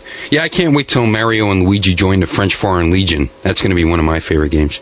Oh man, that game's available actually. Like overseas, it was a very limited run. It was a licensing deal gone sour. But and speaking of, who has a lot of room for development? Pong. Exactly. You can totally add another ball and give them longer stick. Yeah.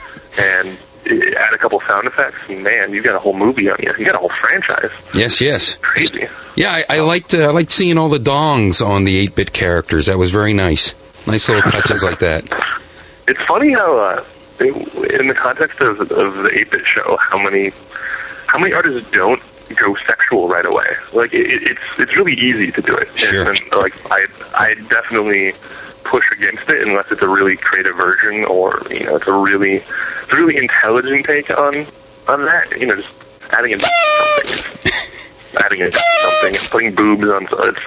You can get that on Google. That's easy. Sure. There's this really cool artist, Jude Buffum, who a couple years ago did 4 images, all pixel art, but interpreting Mario and Princess Peach and Bowser and Princess Zelda, all these kind of famous Nintendo characters in like weird sexual fantasies. Right. And in the context of pixels, it was even more interesting because you don't usually see that kind of thing. But it's kind of hard to describe, and it's much cooler to see. So if you Google Jude Buffum and type in I'm 8-bit, you'll probably find these pieces, and you'll get a good chuckle. They're very well conceived.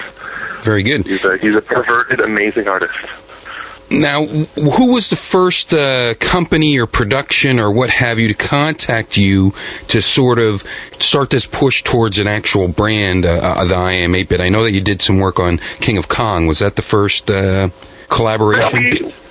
We've been kind of secretly doing a lot of things, and we still do a lot of projects that we don't effectively brand necessarily. Oh, okay. It really depends on the project itself, and if it can really benefit from our logo and whatnot. Like, some things we do creatively because it's just an awesome gig, and we want to work on it, but it just makes sense to put our logo on something. It's not necessary. Like for instance, we just did a slew of stuff for BioWare for the Dragon Age Origins game that actually came out.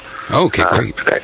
And we made this awesome little press kit mailer where we got this little wax seal made and got mana potions and disguised them as Darkspawn blood, and included all these little wax sealed letters, daring journalists to drink this vial of red stuff, which effectively was an energy drink that does not taste very good at all, but it looks cool. It's in a little mana potion bottle, and they're in hand-burned boxes, and it's stuffed with hay.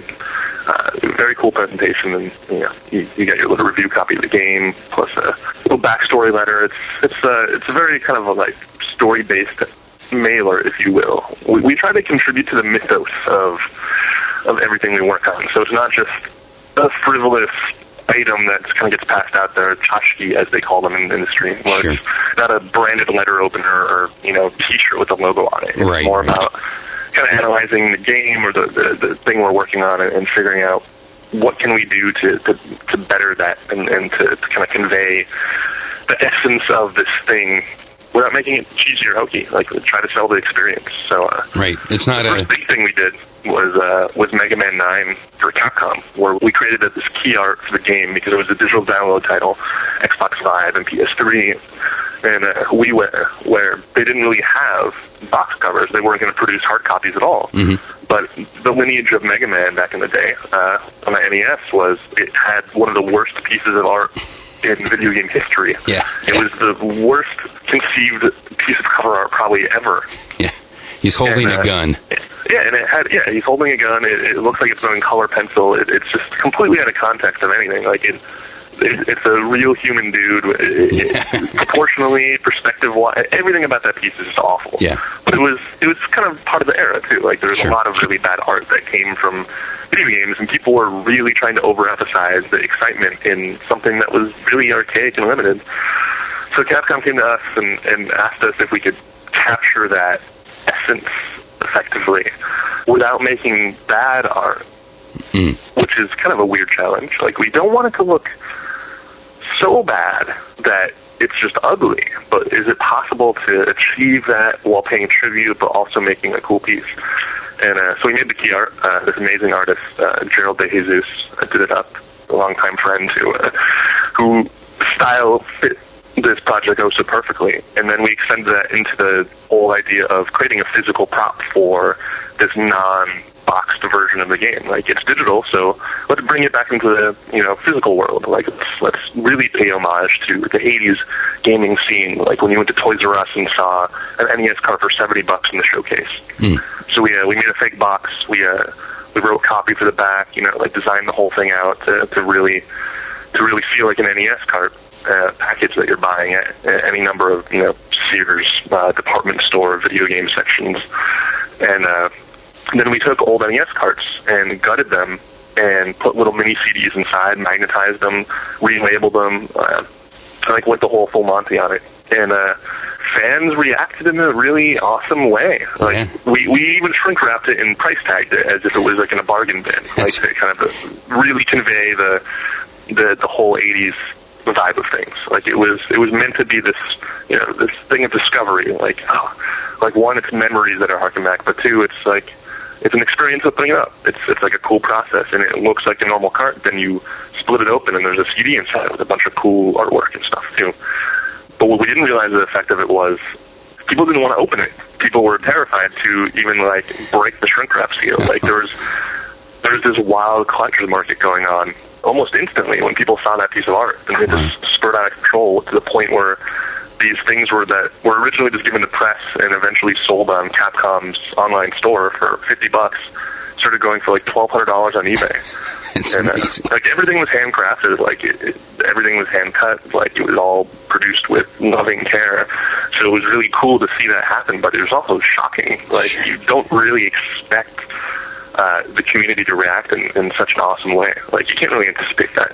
It's especially for a game that was a risk. It was Mega Man 9, not reinvented. It wasn't in 3D. It was literally built on the same architecture of the NES. It was old school, wholly and truly. There was nothing innovative about it beyond the fact that it was another Mega Man game as if it was released 20 years ago.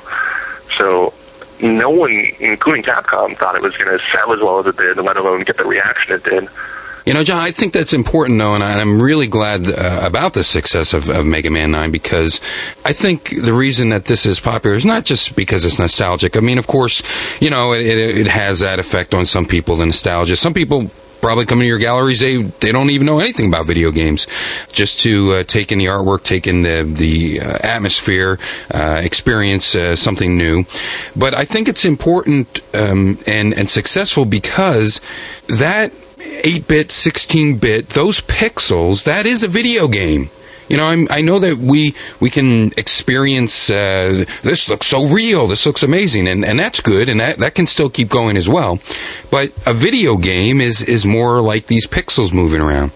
So I'm very happy as well about the success of Mega Man 9. I'm glad that you were a big part of that, because just that Mega Man 9 artwork, I know just from my own experience when I first saw it, when I first heard about it and doing this show, that was a big deal.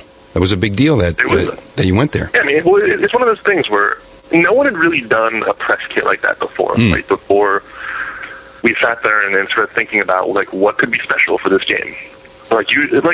Usually press kits were branded T-shirts that they sent. Keychain. In one size only. That on the Hanes DPT is like itchy, awful, thick cotton, bullshit logo tees. Like, no one really wears those beyond, jogging or sleeping in.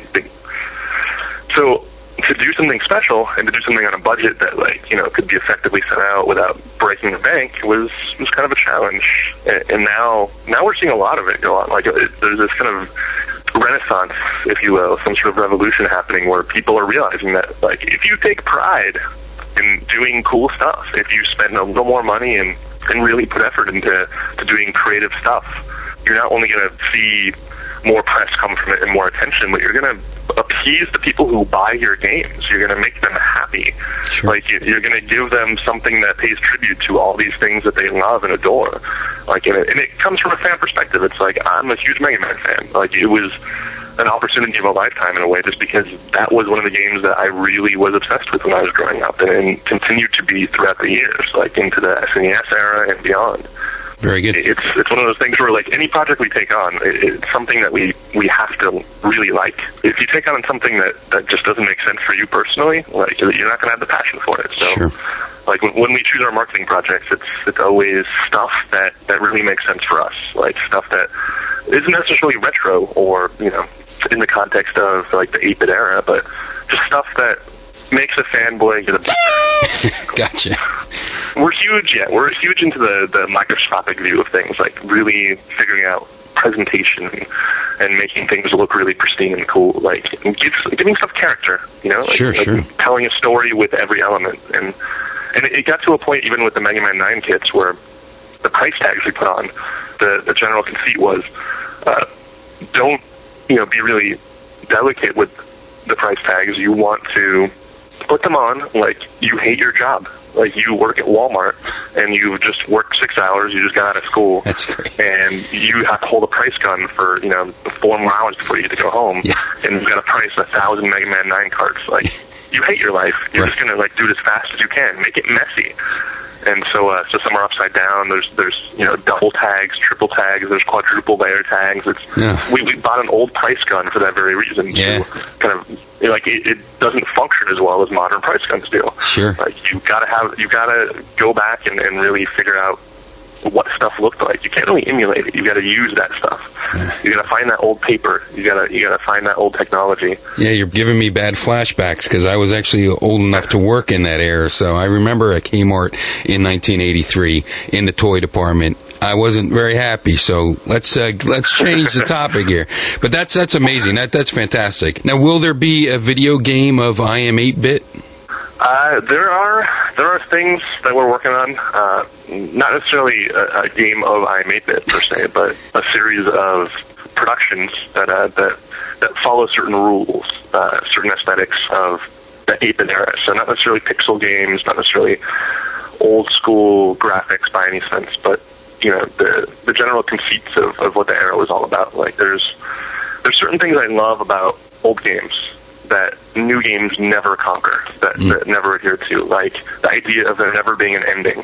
Mm-hmm. Like, I love that old arcade games literally never give you a story-based ending. Like, it's all about skill, and it's all about earning that high score. Like, that's a beautiful thing that doesn't really exist anymore. Geometry Wars, a couple things have come out that have hit big, but like very few games really predicate themselves on that. We're working on stuff. Like, we'll see what happens in the next year or so. But, turn it over, man. Turn it over. That's what it was all about back in the day when, hey, turn that game over. It's cool, though, to see, like, WiiWare and Xbox Live, like PlayStation Marketplace, all this stuff come to fruition. Like, it's now becoming viable to do something small. It's big. Like, 3-4 years ago, no one would have picked up a tiny little game. But now you see things like Pac-Man Championship Edition or Geometry Wars or any number of games that really do hit big, and they're minuscule in comparison to budgets for like the latest GTA. Like, they're not spending $100 million on a game. They're spending a couple $100,000 with a couple dudes in a small office somewhere, and it's great to see things like Castle Crashers and Behemoth doing really cool stuff, like with small teams. It's weird to have such large productions without like the indie film scene, if you will. Sure. To run parallel in the fun area and in the success area as well. It's a great time. And finally they found an outlet where like they can actually be successful. It's not just passion projects anymore. Like, you can literally make something for nothing and make good money off of it. You can make a living. A couple years ago, that wasn't really possible. What other ways is the brand progressing? More and more we're doing these kind of corporate events that very much defy the corporate mentality, if you will. Like, it's not just get in line and get an autograph. It's all about living and breathing that thing, like that experience. So, like Street Fighter Club for Capcom, we orchestrated a bunch of events where they were literally like underground fight clubs in New York and LA, where kids would come and enter into a really desolate, broke down, pallets of debris, and amidst all the rubble was a bunch of Street Fighter 4 cabinets, and they walked away with lots of exclusive goodies, cool DJs, cool vibe, and for 4 hours you are treated to a party for free. Like, all you got to do is be a fan and show up, and that's what we're really trying to push. Is the idea of community being a huge component of success of things in the industry. As much as it is film or music or anything, you got to support those hardcore fans. Like, you can't just expect them to always love you. Like, even though they probably will, like, you got to respect the fact that these guys are diehards, and like they're the ones that are going to spread the word. So you should share that stuff with them early. Like, you should really feed into that and give them exclusive cool stuff. Like, don't print 1,000 t-shirts, print 100 t-shirts. Do things that are special for them. So, like, we always follow that caveat too, where if we're going to do an event, if we're going to do something special, it is going to remain special. It's not going to be something mass produced, whether it's super popular or it falls flat. It's all about the limited edition aspect of it. It's all about that badge of honor that I was there, I did this thing, I have this shirt, and if you see another person with that thing, like, it's almost like a high school reunion in a way. It's like you were in so-and-so's class. It's a cool experience. Like, when you can go and buy something at Hot Topic and you run into a guy with a fake vintage Journey t-shirt, it's not really as exciting as walking into a guy. Like, for instance, we were in New York a couple months ago and walking around Dumbo in Brooklyn, right near the Brooklyn Bridge, and we literally saw a guy wearing a Street Fighter Club t-shirt from New York, and maybe 200 people came to that event, and super like secretive, and the odds of us seeing one guy in Brooklyn that came to that thing, like, on the street, like, on any given day was pretty amazing. And we just kind of like shouted like Street Fighter Club, and he shouted back, and then we just kept walking. But it's those moments that are really cool. Like, sure. Those are the things that like make us happy. Right on, man. Hey, well, I'm delighted for your success. It's really, really great, and thank you so very much for taking the time to come on and talk to the little guys here at We Talk Games. I'm pregnant. Oh, what? Wait a minute. Hey, pregnant from making out. All we did was kiss. John. Yeah, I'm sorry. I gotta go because this is a bombshell. T.T. Schmootkins here. That sounds like I guess you're not very educated in robot physiology. I guess not. But you have some Planned Parenthood meetings to attend. This isn't going to be good. I'll tell you that. I'll have my lawyer contact your lawyer. I don't even have a lawyer. Have him contact my rabbi. All right. Hey, John, thank you so much for being a part of this. Much more success. And we'll have to get together and run down the list of artists we might know from California there and see if any of them line up. I think there's some connections here. Some of our Kubert pals. Oh, yeah, man. Well, thank you again. This is fun. Right on, man. Bye now. All right, later, man. Adios. All right, TT, what's this all about here? Did you know about this, Stinky? What do you mean, did I know? I don't know nothing. I kissed her. Don't tell Kyle.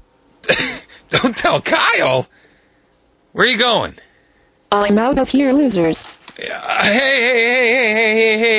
I'm gonna go too. I just don't have the energy to I can't chase people down. We gotta.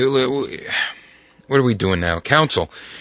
All right, Keith, get Kyle and who I won't tell. I don't know why. Get Kyle and John back on the line. We're gonna just go and compose myself. Wait a second. Let me compose myself. Okay, go ahead. Open it up.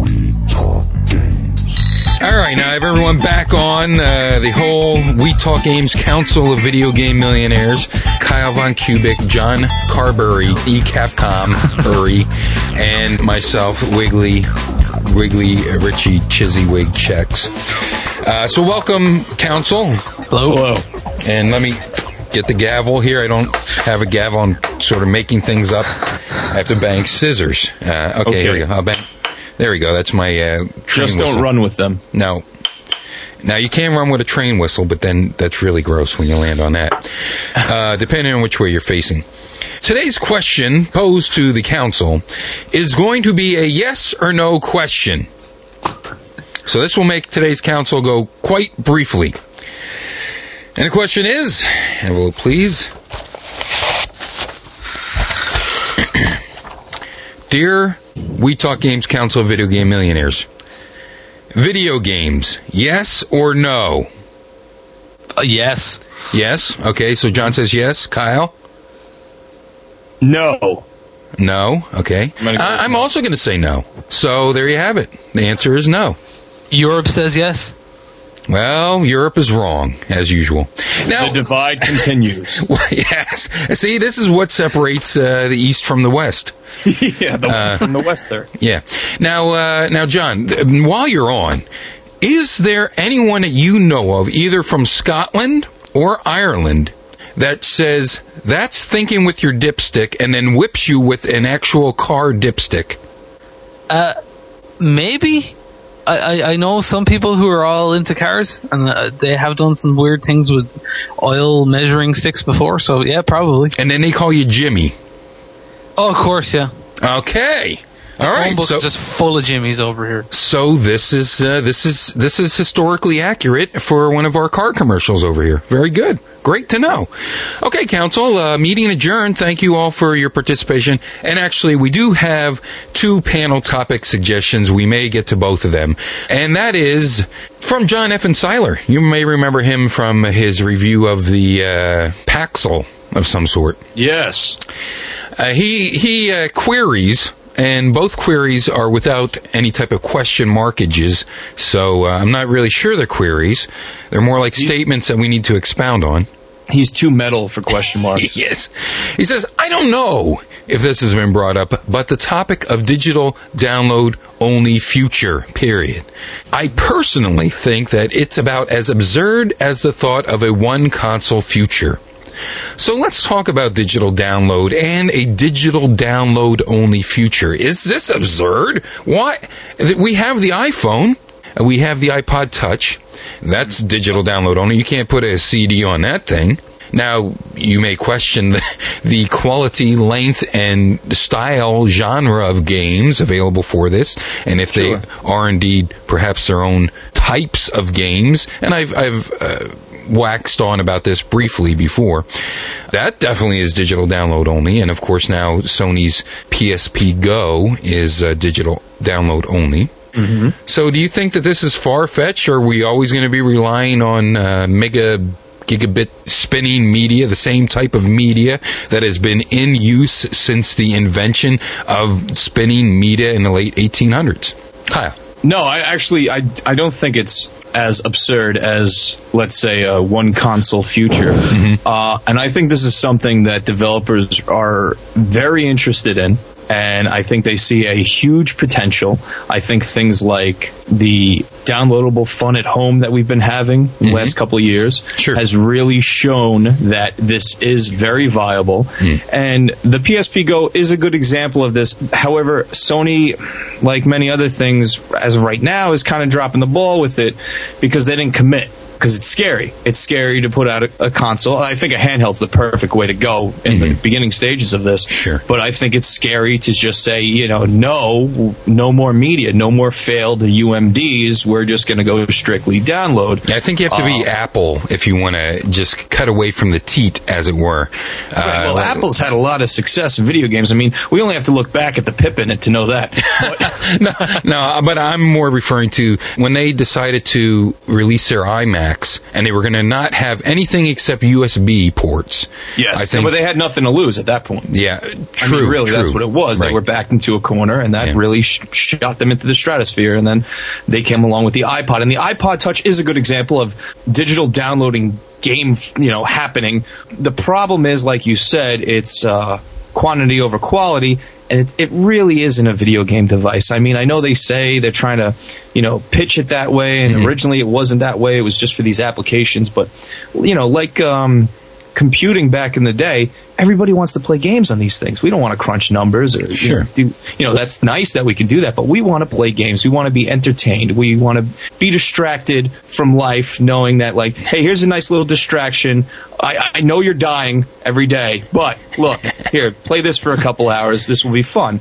Yes, this is the future. I really do think it's the future. We're starting to see new games drop, or newer games drop on Xbox that you can download, and the PlayStation has their library that's starting to open up as far as PlayStation 1 games are concerned, and there's been chat about Dreamcast games going in. But I think the retro thing will soon phase out. We're going to see more and more contemporary games. And I mean, we're even seeing it with the Kindle. And not that this has anything to do with video games, but this is an example of downloadable distribution, where now we're having mass ebooks put on a device, or the iPod, where a lot of people's music collection now physically doesn't exist. It's bits and bytes in a computer. Right. And then this opens up a whole nother discussion about the digital download tax that's happening. The fact that they want to tax it shows that this really is economically feasible. Right on. What do you have to add to that? And don't forget about the Barnes & Noble e-reader, the Nookie, or whatever it's called. I love the Nookie. I did it all for it. Yeah, most people do. The cool thing about what Apple did, they sneaked that kind of digital download game thing into the world without it really noticing. Yeah. It was like, here's the iPhone, here's the iPod Touch, and then the games came. It was like, you got it. It wasn't the games that sold that. Right. It wasn't like the N-Gage. Yeah. All right, man. I think that was the genius move of them, and I think that's why that succeeded. They kind of catered their games maybe for the audience who would just buy that phone straight away and then dragged other people straight in. Do you think they did that consciously, or do you think that it sort of just happened? I think probably they did it consciously, because, I mean, you don't declare war on the DS. No. That's just something you don't do. Apple are a smart company. I imagine they had that point.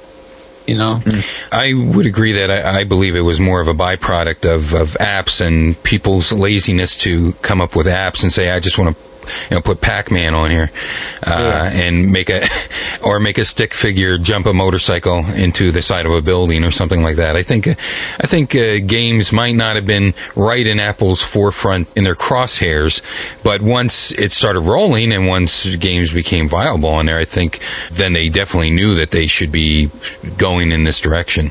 Yeah. But as you mentioned with CDs and things like that, I mean, no one bats an eye at, I mean, who buys music CDs anymore? It's pretty rare. Right. And I've been involved with transcoding my files to MP3 and selling MP3 files for quite some time. I mean, it's still a big medium to transport compressed files and things like this. It's still viable to have some type of disk drives and things like this. But as bandwidth penetrates more of the consumer market, and as bandwidth increases, there's no reason why we couldn't have a completely digital download future.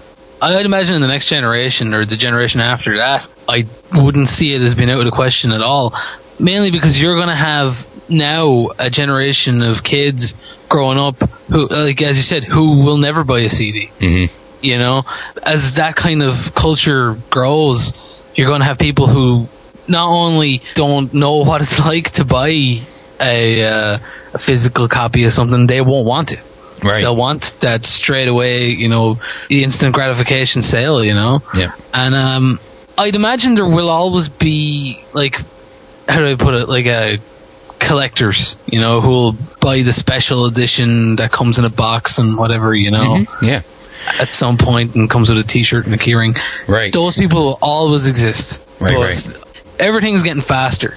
And I think video games are definitely going to move faster, into that kind of like just download. And on top of that, you're dealing with a corporate culture these days. People downloading stuff is a lot cheaper than having to put product on shelves. Sure. I mean, they are, like, as soon as it becomes as soon as they start making more money from downloading video games or selling video games for download, you'll see the physical sale just driven out, I'd imagine. Sure. I mean, I know we're not there yet. I know a lot of people are still on dial-up modems and things like this. But Big shout out to Kentucky. How you doing? Thanks for downloading the show. But 3 of you. Yeah, and it takes them 2 days to download one episode of our show. In the library? Yeah. Yes, in the library. Very good. I hate for all 3 of us to agree, but really, I mean, it's so obvious that we're in the beginning stages of this. Sure. And it all comes down to the bottom dollar. They don't really, I mean, they care about the consumer, but they really don't care about the consumer. What it comes down to is they don't like GameStop muscling them for exclusives. I'm talking of developers now. They don't like the fact that they get no money from those used game sales. So we're seeing that where there's special codes that only activate once, and there's more talk now that it's going to be that you have to put a code in to get the full ending of a game. That way, when a used copy comes through, you don't get the full game, and you have to go on, download more content, and give the money back to the developers. Developers don't want to deal with that nonsense. Sure. They want the money up front.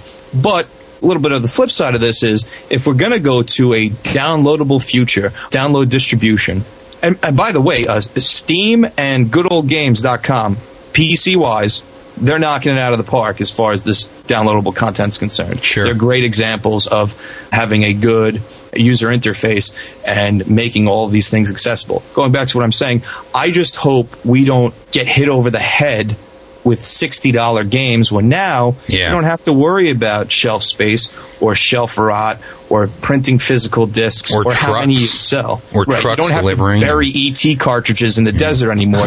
Now the 3 people who want to play ET on the 2600 can just download it. Yeah. What's the rental scene like in America? Like, is there places that rent games? Sure.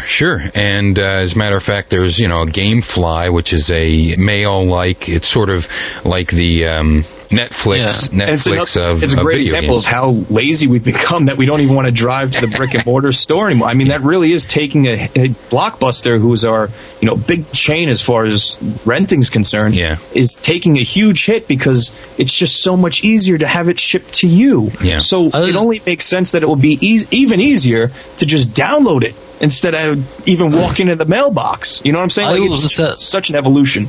I was recently working for a large video game / DVD rental chain. Okay. And I was told by them that they had to convince Nintendo to rent, and they've been trying to get Nintendo back on to renting games ever since the N64. After the N64 went away, Nintendo just said, no, we just want the money. And Nintendo hates video game rental especially, and they hate people trading games or whatever. And Nintendo, I mean, they're obviously one of the 3 major powers, so as soon as Nintendo can stop people from renting or selling games on, they will. And if downloading is the quickest way to do it, then they're definitely going to go that way. Well, thanks go to John Seller for that question, and of course, great discussion. Yes, and another panel topic suggestion from Dan 12,000. I remember when he was just Dan 2000. I'd like to hear your thoughts on the let the computer play for you mode in the new Super Mario Brothers, if you think more games should implement it or not. Now, I'm a big supporter of let the computer play for you mode. I don't know how well it works on the new Super Mario Brothers, but I know how I love games that do that. In fact, the majority of my sports titles, that's the way I play it. Watch the game, play for me. Can you drop a dime on this? Because I don't really understand the question. Like, I read it, and I'm just not sure. Like, what kind of mode? Like, when you're watching the game play itself? Or, like, if you were to watch... on the track screen? Yeah, like, what does it exactly mean to does it assist you, or are you physically just watching the computer play itself? With New Super Mario Brothers, the way it is, okay, if you die 8 times on any particular level, then safe pass mode, I think it's called, comes up, and like it'll show Luigi playing through the level, and it'll show you how to get past all the difficult obstacles without giving away the secrets and stuff like that. Oh, okay. I don't know. I mean, it looks interesting. It's the classic kind of modern Nintendo pandering to the people who aren't tough enough to get through a standard. Suck is what you're trying to say. Well, now hold on a second here. Now, when it's implemented properly, and the game that I had completely in my target, since target is the operative word in this segment, would be the Fire Pro 6-Man Scramble. When I got that game, there's so much AI built into it and so many levels of tweakability that I would create my characters and then let them wrestle each other without having to, ever learn when I was supposed to hit my punch button after the lockup. Now, I completely was able to play through it and unlocked all the things and did play the game. But I do like when games have very sophisticated AIs, and as is the case with the Fire Pro series, that lends itself to more than just the gameplay of the matchup. A lot of the draw of the Fire Pro series to me is the amount of sophisticated Create-A-Wrestler functionality that's built into it, and the level of detail to each character. Right. So you can see if you can build somebody good. Another feature like this I thought it was like this was that robot game for the GameCube. Of course you're talking about Robo Sapien for the game. Yeah. Yes. Watch me boogie. Let's boogie. Custom Robo for the GameCube is a good example. Now, I thought that you were going to build your own robot and let it fight, but you actually do, I believe you control the robots. I'm not an expert on custom robot, so I could be very wrong. But games where you build something and then let them fight. And I don't think Pokemon is a good example because maybe you could give your Pokemon extra gimmicks to use and stuff like that. But more into more into the building. Pikachu, take this folding chair. There you go. Now, if they did that would be awesome. And Magikarp, use light tube. There you go. What about the bag of powder in the eyes? That would be the one we use. That'd be awesome. I think that this kind of game mode, if I'm wrapping my head around it correctly, I guess would be good for if that was like an option, like a training mode, or like with Fire Pro where you sit back and you watch your creations go at it. Mm-hmm. But something like a strategy game or first person shooter, or something that is relatively skill based, I think it kind of takes the legs out from under it if those kind of modes are implemented. But what about like on Wipeout when one of your power up pickups is the autopilot? That's pretty cool. Yeah, that is cool. I guess it's all how it's used. It's all subjective. Yeah. It's good for some, not for all. And it should be used in counterpoint to the Fire Pro Wiggly. Okay. Do you know anyone who's playing any of the recent SmackDown versus Raw games will, I hope, agree with me that one of the most annoying let the game play for you elements is when you pick a tag team and you're only allowed to control your guy and the computer is the other, and they act like the biggest jobber on the planet by going out and getting squashed by everybody. Sure. And you have to like stay in and take a beating from everyone else, and it's just terrible. I hate that so much.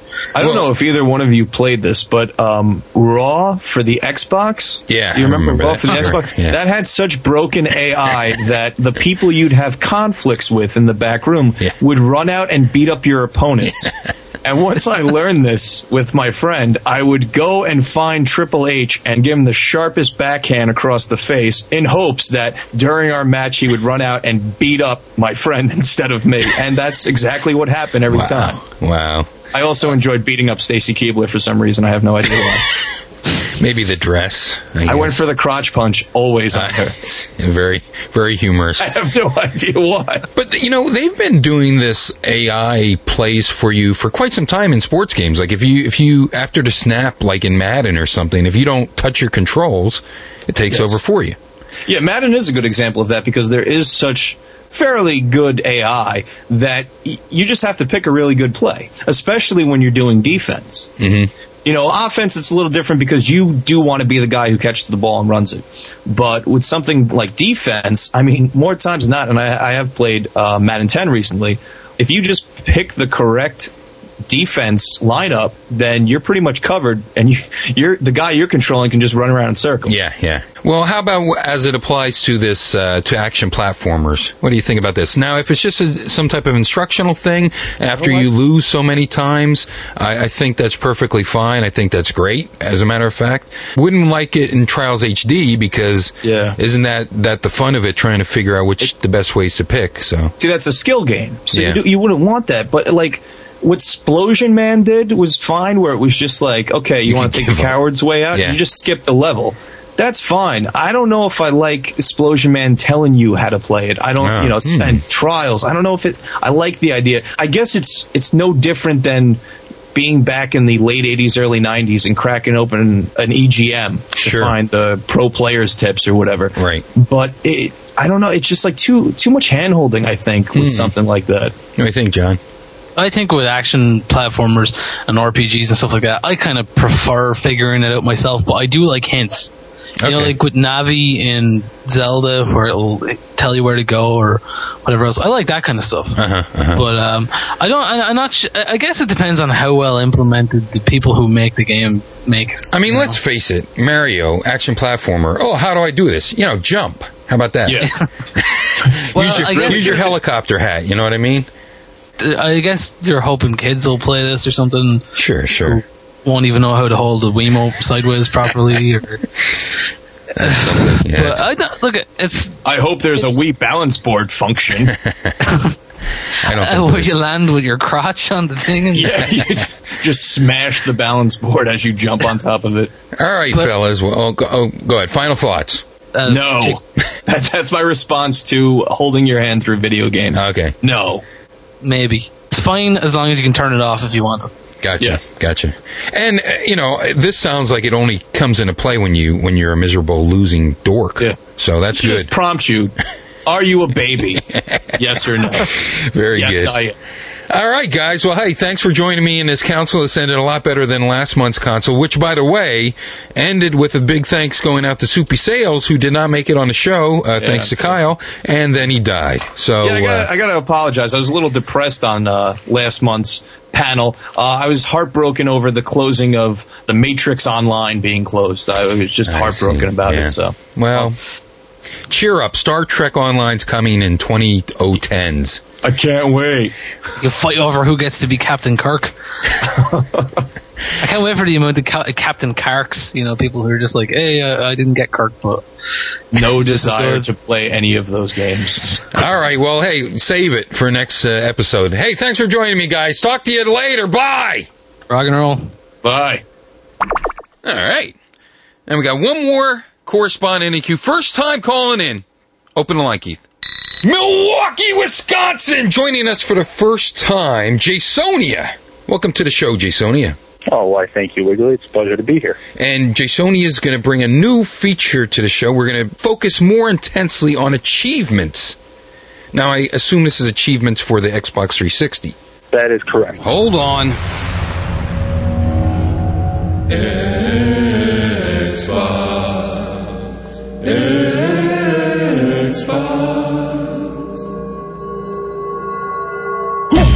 With the motherfucking Xbox. Go ahead.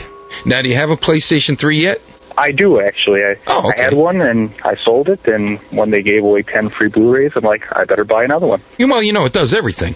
So maybe we can even get some of those trophies in there at some point. Are you as passionate about trophies as you are about achievements?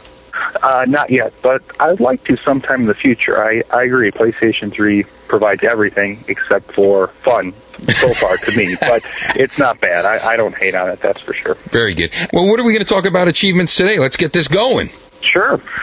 I wanted to bring a little different viewpoint to these games, and I believe that there's so much more to a game nowadays, as you pointed out, than just the entertainment you get from actually playing through the story and and looking at the beautiful, shiny graphics, and being a completionist myself, I pick up a lot of games just to try to finish them 100%, and nowadays that means getting all the achievements possible. Right. So I have 3 games that I've played recently that I thought I would share what my achievement experiences were. And the first was Borderlands, which came out not too long ago, and I usually stay away from the more popular titles that come out, and one of my friends got it for me for cheap, so I got into it. And I have to say that I actually enjoyed the game quite a bit. On the achievement side, I would say that it's surprisingly entertaining to try to unlock all the achievements, because they pretty much take you through the story in the game, and that makes getting the achievements relatively easy. So I enjoy that part of it, when they tie into the storyline and things like that. We had Kirby on. He talked about Borderlands a little bit earlier in the show. And this is a big release title. So is it chock full of achievements? It is chock full and overflowing with achievements. It's your standard 1,000 points, but there is some DLC coming out in the near future, which probably will add more achievements. Specifically, I suppose how I'd like to state Borderlands, and this is how I kind of speak about achievements, is I look at 3 things. I look at the time it takes to get all the achievements, and kind of the difficulty, and then the fun involved. So in this game, I would say, if you want to get all 1,000 points on the retail disc, it's about 30 to 35 hours of gameplay. Okay. Difficulty, pretty easy. I would say 3 out of 10, with 1 being like the easiest possible. And then for the fun, it's 7, with my scale being 10 is the most fun game in the world. The achievements bring you more into the game, I think, and it really, you don't go out on meaningless tasks just to get the achievements. So I recommend this as a game and for the achievements themselves. Okay, very good. Now, do you normally like role-playing type of games? I don't get into them that much. The last one I can think of playing hardcore is probably Final Fantasy, the very first one for Nintendo, so that was a long time ago. Okay. But I've played other games throughout the years. I've played Diablo here and there, and they keep my interest quite a bit. In the reviews that I've read, people have described it as more RPG than first-person shooter, and I'm actually in the other camp. I think it's more first-person shooter. So if you're a big fan of those type of titles, I think you'd have more fun at it. But it certainly has both sides to it, and it covers a lot of genres, and I think a lot of people would be entertained by it. Very good. What else we got? Game number 2, this game came out earlier in the year. It's called Sonic's Ultimate Game Collection, or as I call it, Sega's Cash Grab 2009. It basically is 30 to 40 smaller Sega games throughout the years put on one disc. Right. And they put Sonic's name on it so that people would buy it more. But it does contain some Sonic games. I played it simply for the achievements. My friend borrowed it to me and said, here you go. And to get the total 1,000 achievement points, it would take you all of 5 hours. So very quick game to get the achievement points taken care of. Pretty easy too. And fun-wise, it keeps your interest for a while, but you get really bored just going through each game, taking care of like one level at a time, then moving on to the next. So I wouldn't recommend this as a game unless you love Sega, and I would recommend it, though, if you're just looking for a quick 1,000 points. Right on. And you don't just unlock points, so I think you also unlock like videos and little tchotchke type of memorabilia about the glory days of Sega. That is true. You do unlock some artwork and some interviews with various game creators. But as I alluded to, I believe if you don't know who they are or don't care much about Sega, probably not going to interest you that much. Right on. Well, at least Johnny Capcom and I can enjoy trying to get through those. And now that I know all those points are in there, now I have this for the PS3, so I think I'll stick that in there and try to get some easy trophies. Oh, absolutely. I think one of the things they built into it, which makes it tremendously easy to get trophies or achievements, is that because it's kind of like an emulator, it allows you to save your game progress pretty much at any stage. Therefore, you can save often, and if you make a mistake, just go back in time, basically, and correct yourself. So that makes getting things unlocked very easy. And doesn't it tell you what the goal is of each level, like what it would take to unlock an achievement in there? It does. There is a title screen or main menu, I believe, which says here's what you have to do to unlock this certain extra. And that's actually a feature that I'm seeing a little bit more in games these days, which I quite prefer. Game developers are finally realizing that those of us who are playing for trophies or achievements would like to see what it takes to unlock them and how far we are along in our progress of doing so. And that's just an added feature, so we don't have to wonder, how many of these 1,000 kills have we gotten already and stuff like that. The menu will tell us what's missing. Right on, man. What else we got? What's the last one? Well, the third one I wanted to speak about was Sacred 2. Now, this one is one that I'm probably most excited about because I've heard almost no press and no talk about it, but I absolutely love this game, and it's Diablo 2-like completely. A little bit lacking on the story, but as a game, it's basically Diablo, which everybody in the world's waiting for Diablo 3, so, well, that's not out yet. Pick up Sacred 2. And the thing about this game is it takes up hours of your life, just hours. One run-through in the storyline is about 20 hours, and if you want to unlock all the other good stuff and getting into the achievements a little bit, if you want to start working on achievements, I am, by my estimations, like 300 hours in. Kind of makes me feel a little sad that I spent this much time in the game, but you really get value for what you pay for it, obviously, if you're spending hundreds of hours in a game. Unfortunately for the achievements, this translates into many, many, many hours in-game to unlock all the achievements. My estimation is for 1,000 points, you're going to be spending anywhere from 150 to 400 hours playing this game. That's a massive time commitment. Who has that? I'm not right in the head, so of course I'm trying to do that. Right on. It's not that difficult, really, to unlock the achievements, and the game is fun for your first playthrough and a little bit into it, but then it's just a massive grind of hours, and it is a good game. I would recommend it as a game if you like any kind of Diablo game. I'd say this is a great pickup, but if you're looking to get achievements, stay far away from this game. Right on, man. Hey, well, that was great. Hope that you could join us again in the future to tell us more about achievements and what games we should look at and look for and look why. Jasonia, thanks, man. Hey, we'll talk to you later. Sir Wiggly, thank you very much. Right on. All right. That's it. And then there was one. I'm all alone in the Trapdoor Chicken Coop Studios. Oh, of course, Keith is in the booth there. Big thanks, Kyle Von Kubik, John E. Capcom, two co-hosts extraordinaire. Couldn't do it without you. TT and Stinky, I have no idea where they wandered off to. And, of course, TT Jr., I guess. Who knows? All of our correspondents on today's show, Jade, Ouch, Kirby, Jasonia. Special thanks to our two super guests from Konami, Tom Hewlett, and John M. Gibson. I am 8-Bit. And thank you so very much for being a part of this show as well. We couldn't do it without you. Please tune in next month for another episode of We Talk Games. I'm Wiggly, and I'll bleep bloop you later. We Talk Games. How's that, Keith? No good? Meat and potato.